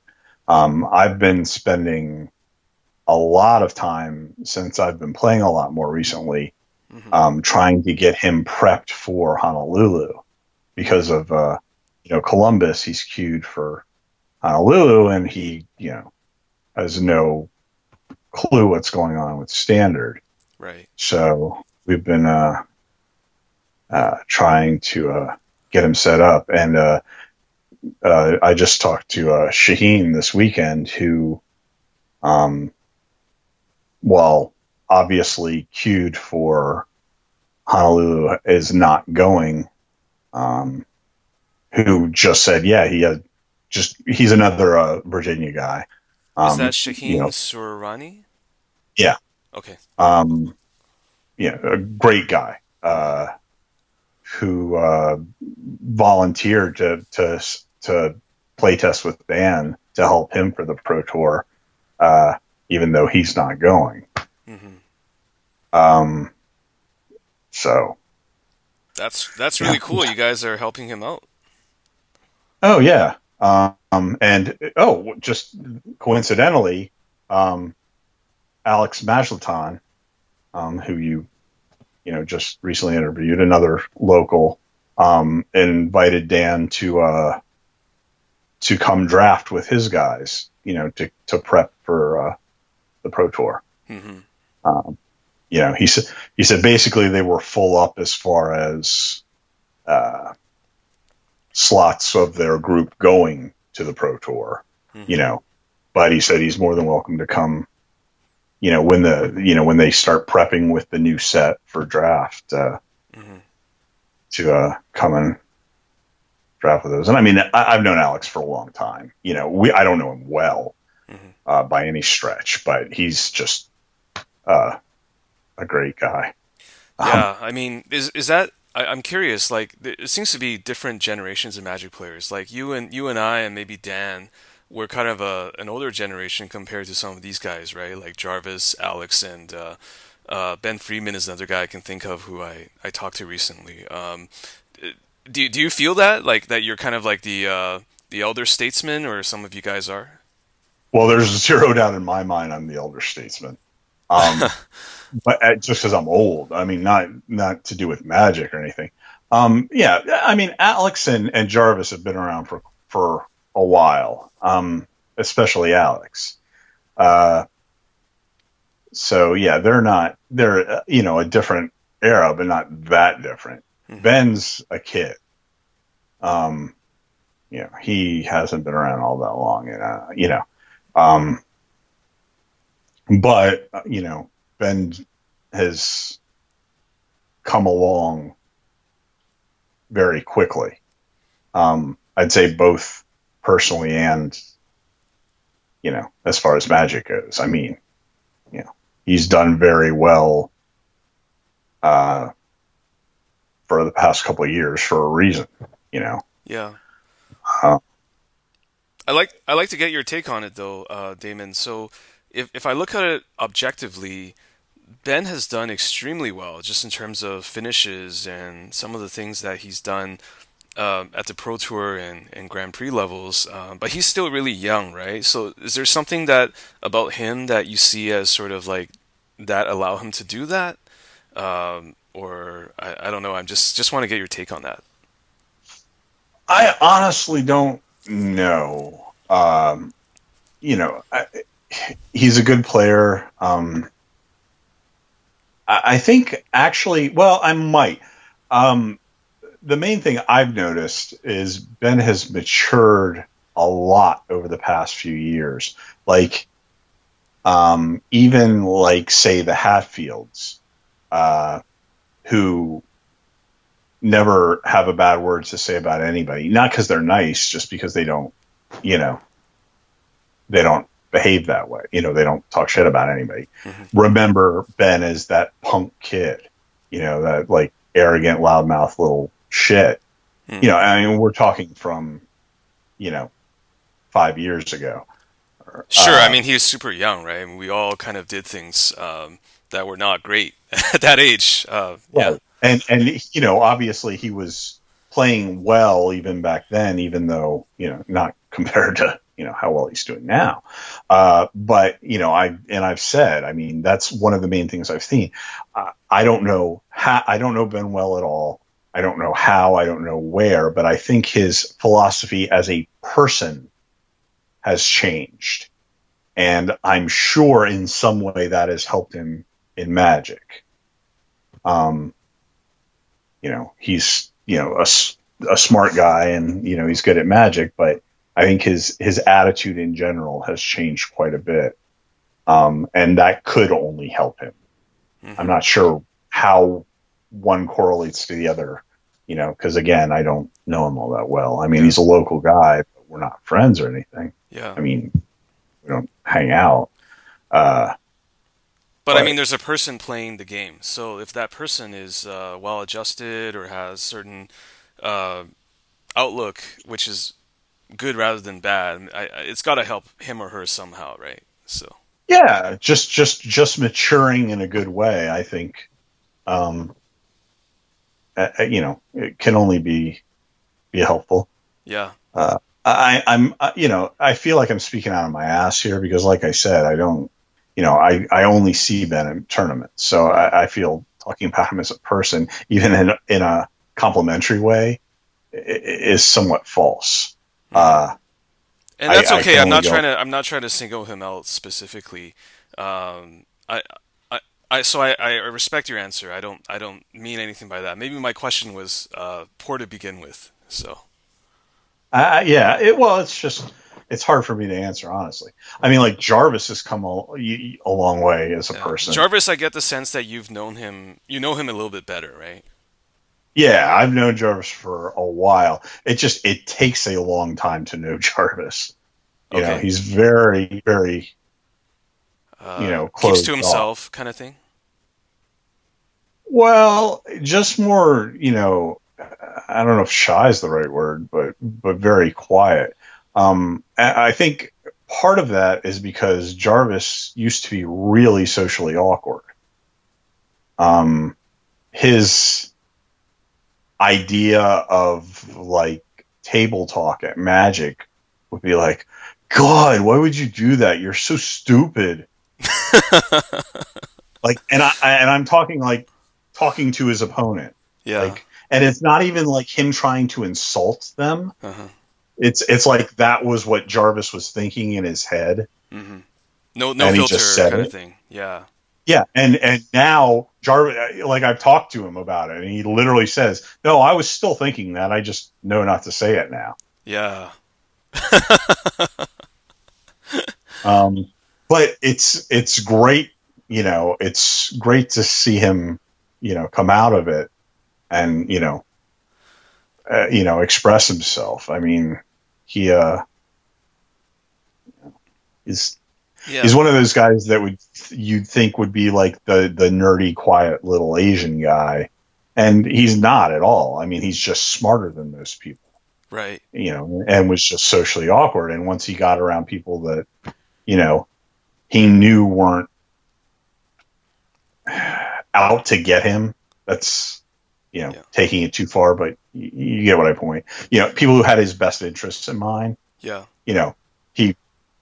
He started being more of a person Yeah. and talking to people and opening up and being, you know, Yeah. Maybe embracing more of who he is paradoxically made him even more approachable. Because the way I see it is that we all kind of play Magic because we are all kind of socially awkward in some way. I can't speak for you, but I can I can speak for myself and people that I know. It's like you don't play this fantasy card game every Saturday or Sunday. Spend like 8 hours a day like thinking about it without being awkward in some way or shape or form. So I don't know. Yeah, I mean, being and whether it's expressed outwardly or not, So because you can obviously be an extrovert and be socially awkward just as easily as being an introvert. Jarvis being introverted, obviously. There are some exceptions, like Dan, for example, is not socially awkward with anybody. Dan's thing, if we're looking for a socially awkward thing, is like I said, very tall, good looking, in great shape, got money, got the wife, got the kid, but at his heart, Dan is a gigantic nerd. Mm-hmm. And that's where his socially awkward comes in. Mm-hmm. Because there's no way anyone would ever look at him and think, he has freaking Gandalf's sword hanging over his bed, or he plays Magic, or, anything like that. So it's just that, the exterior doesn't match the interior at all. Right. And that's not like socially awkward, but it is awkward. Yeah. According to society's conventions, it's not what people expect, right? Right. I mean, yeah, and he's like a legitimate, nerd. Yeah. Just as far as his hobbies and interests and passions, mm-hmm. where they lie, Yeah. Well, I've seen you on camera at some of the SCG events. I think there was one of you on camera against Ross Merriam a few years ago. Like, do you think people also look at you and think like, Damon, he looks like a Magic player? Or, I mean, do you think exterior matches interior? I don't know. Probably not. I mean, no. I mean, that's fair. I think it's a little different, though. I mean, it's not a direct comparison, just because people think positive things about Dan. Here he plays Magic, and then think negative things. Not necessarily personally, but, Yeah. a lot of negative connotations with being a geek, whatever. Mm-hmm. People's initial response to me is negative. So, but why do you think that is? I mean, you've got the Billy Ray Cyrus shirt. I mean, how can that be a negative? I mean, how could you be negative around Billy Ray? No, I mean, I'm a rough-looking guy. I grew up rough. I have a very direct, aggressive manner. And, that's going to put people off. And, how many Magic players, have, been in more fist fights than they can count, have done crystal meth, have been to jail, I don't have, any of the background of the classic nerd. So in a way, I am sort of like Dan. Uh-huh. Or like I described Dan in that I'm not, I'm a nerd at heart, just not through environment. Right. I guess. Right. I just think that's the best part of the game, is that you never know who you're interacting with, right? And like, there's this sort of, it sounds cliched, but there's always this kind of common bond. Like, we all came together because of this game, or love of the game.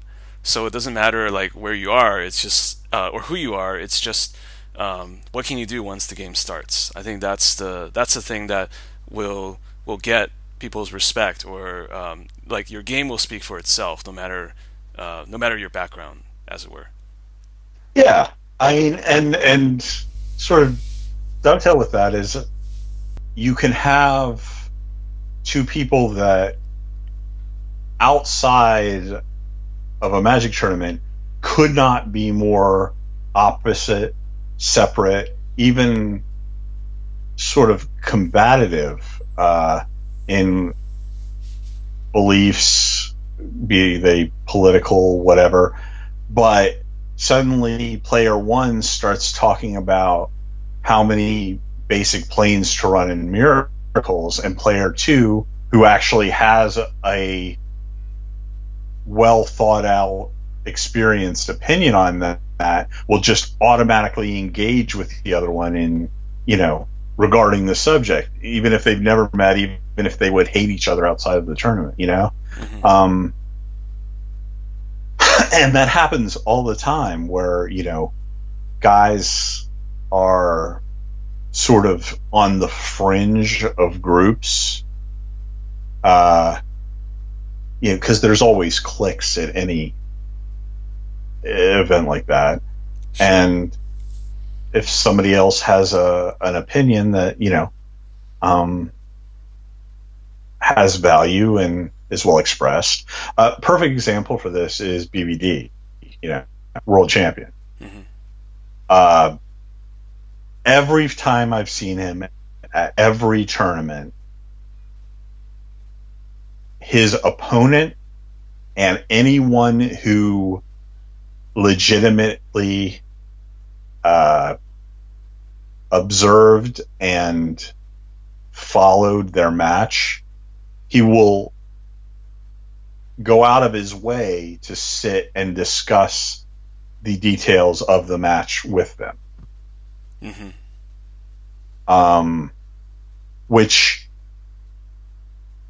isn't weird in and of itself, but a player of his caliber who not only, enjoys doing that, but embraces some random, kid who's never, performed well at any Magic tournament in his life, sitting with, a player of that caliber, for him to go out of his way to engage them and, treat them as equals is not only, obviously telling as, to his character, but I think is something that is unique to geek culture, so to speak. Yeah. You don't see a to pick a sort of a weird example, a freshman at Seton Hall, playing, I don't know, point guard, sitting down with, John Stockton and critiquing his play. Mm-hmm. That doesn't happen. But in Magic, that does. Right. It's a weak comparison, but you get what I'm getting. No, it's good because it shows that for him, he's always trying to learn something, right? So he has the humility. If I may generalize what you said, it's like he has the humility to be able to do that because there's some chance that he could learn something from that exchange, as opposed to just thinking that I already know everything. I don't need to learn anything from you or from anybody else. And I think that's probably the reason why he could be a world champion, or he is a world champion, because he can do that, right? He can let the guards down, as it were. Right. Well, yeah, not only, it's not having the ego to say, hey, shut up, I know more than you, I'm so and so, but also having the confidence to take in what people are saying and know when, what they're saying has no value. Right. You have to be able to do both. And I've seen them where he'll just do that, kind of creepy grin he has and just keep his mouth shut. Uh-huh. Which he'll do when, he can tell people are saying stuff that either he already knows by heart or he knows is wrong. Yeah. That always just impressed Yeah. the hell out of It me. takes a lot of confidence and belief to just listen sometimes. Yes, Yeah. absolutely. People don't realize that. People think Yeah. the opposite. You have to be That the you're loudest sitting one, there. or yeah. Well, on the other side, though, that you're sitting there so engrossed listening to everything that somebody else is telling you about the subject because you don't know any better. And when it's the opposite, it's the people that already have been there and done that who are still listening to everything everybody has to say on the subject. Um, that's one of the rare times when both people get value out of the conversation. It's because the person talking to him gets their own value out of it. Yeah. I if nothing else, a great story, but and it works both ways in most cases. But I mean, to be fair, in Magic, I mean it's there's so many passionate nerds going off all the time that there's so much signal to noise. Yeah. Personally, I can't listen to it. Mm-hmm. I can't deal with these idiots running their mouth. I just don't want to hear it. But that's my problem. Yeah. It's not a good thing because I'm sure there's always something else, something you miss, something you can learn, something different. Yeah. Yeah. I don't know. Absolutely. So, Damien, if I may, I'm going to switch gears a little bit and kind of ask you some questions in some other areas, if that's okay. Shoot. Okay. So, what have you learned from really playing and thinking about Magic over the years? Has there been something there that you've been able to apply as a metaphor for life, or something that goes beyond the game? I think what I was talking about earlier, about really letting things that don't matter go. Mm-hmm. It doesn't start with Magic. It won't end with Magic. So, I once I sort of accepted that there were things that I had no control of, what everyone calls variance now, and that I was only willing to commit so far, that I could only expect so much. So it sort of let me, and it's kind of, I think about it, it's kind of stupid of me that it took this long or that long to apply this, but you're only going to get out what you put in, and once you realize that whatever it is, but we're equating this to Magic, that you're only willing to put in this much, and are well aware that if you only put in this much, you're only going to get out this much. It makes it really easy to accept the end result. And I think, everything works like that to some degree. Mm-hmm. So, if you're only willing to do this job, you're only going to get that much money. If you're only willing to commit your so much to this relationship, it's only going to progress this far. Now, everybody knows this at some level, but what, the results in Magic sort of taught me is accepting that, the things are going to be the way they are because of a decision you made. At some point, you made the decision only to do this for so long or so hard or invest this much in it.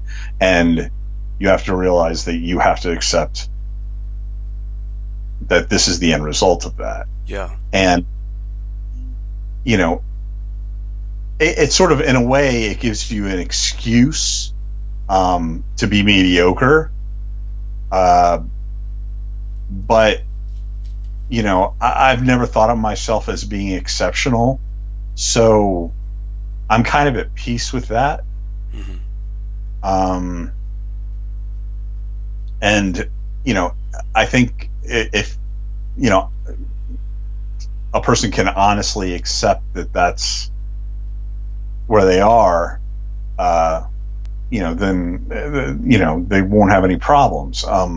Most problems people have are unrealistic expectations, or sure, either below or above their actual, below or above, yeah, and then not being able to accept the results of their actions. To realize that you did this, you caused this situation. Yeah. So, I think it's a lot more direct in Magic, I mean, yeah, but it's a microcosm for something bigger. I mean, it's a game with actual outcomes and results, but even then, it's still really hard sometimes for people to see that, right, and to be honest with themselves, even if it's just a game. So that says how hard it is in general. Sure. And just like, comparing it to life, there, even in Magic, if you have the 95-5 matchup, that's still 5% of the time you're losing. Yeah. And that's just part of it all. Mm-hmm. So I don't think I don't think a lot of people, while people can quote statistics and probabilities and understand what they mean, that doesn't mean they can accept them when they happen. Yeah, absolutely. So Damon, you mentioned a lot of good things about Magic and how it's kind of helped you think about life and the game in some ways. But I also want to know, are there ways that the game has been harmful or detrimental to you, like in any shape or form?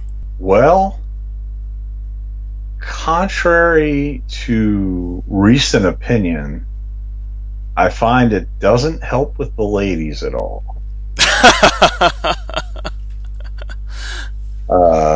Nowadays, I guess gaming culture is an actual accepted thing.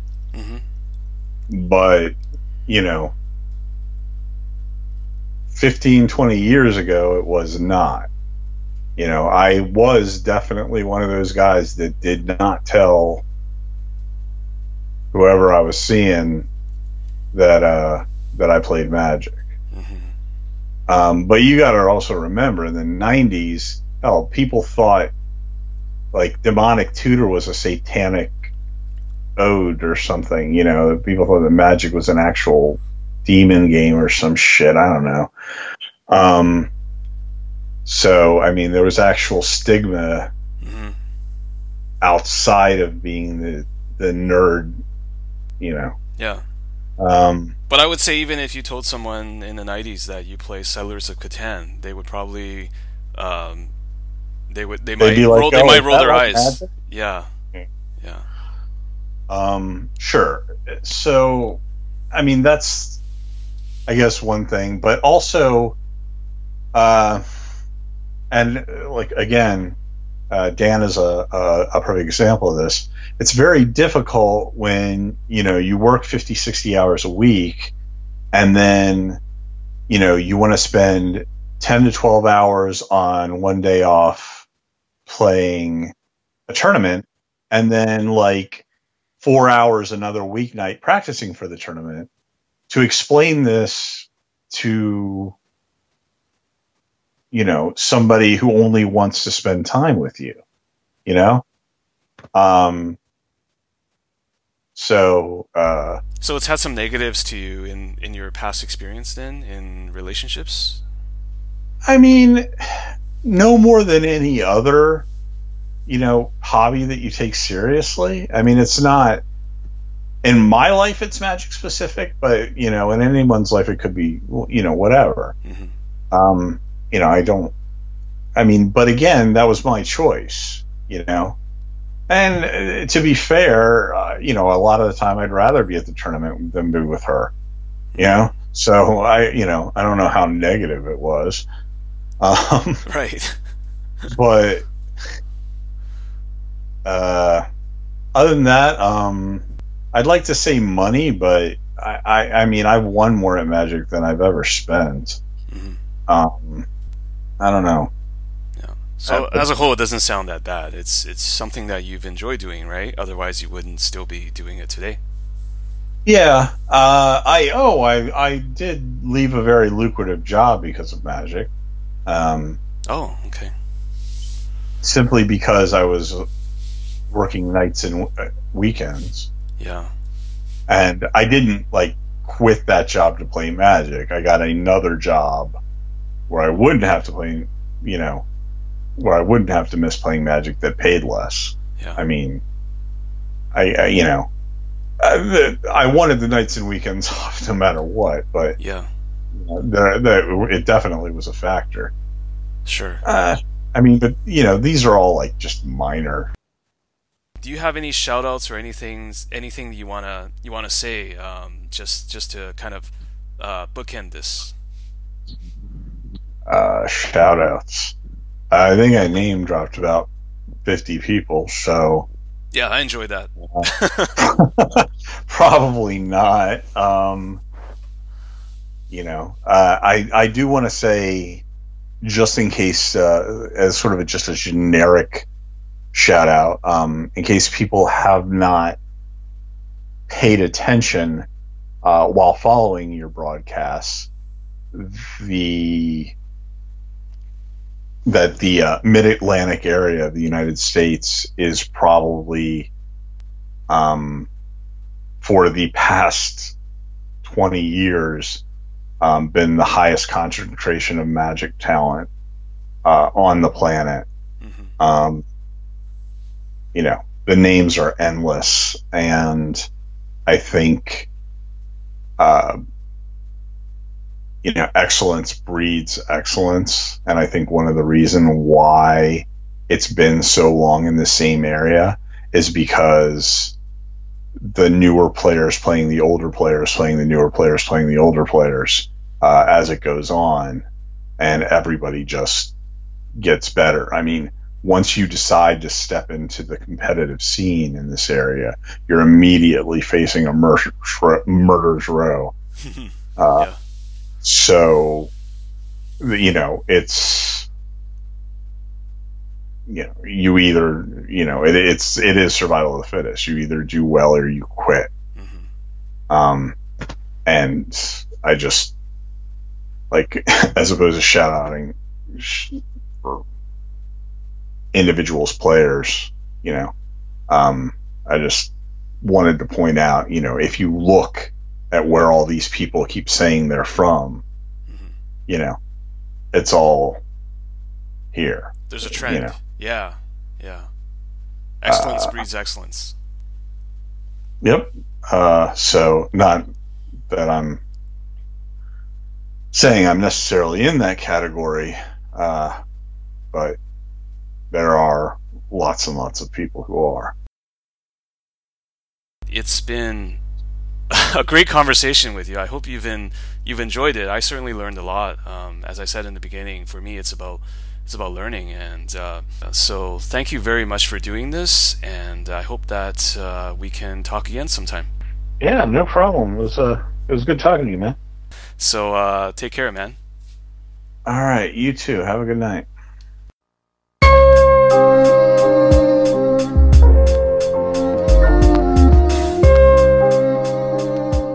I hope you've enjoyed this episode of Humans of Magic. I would love to get feedback from you on how to make the show better.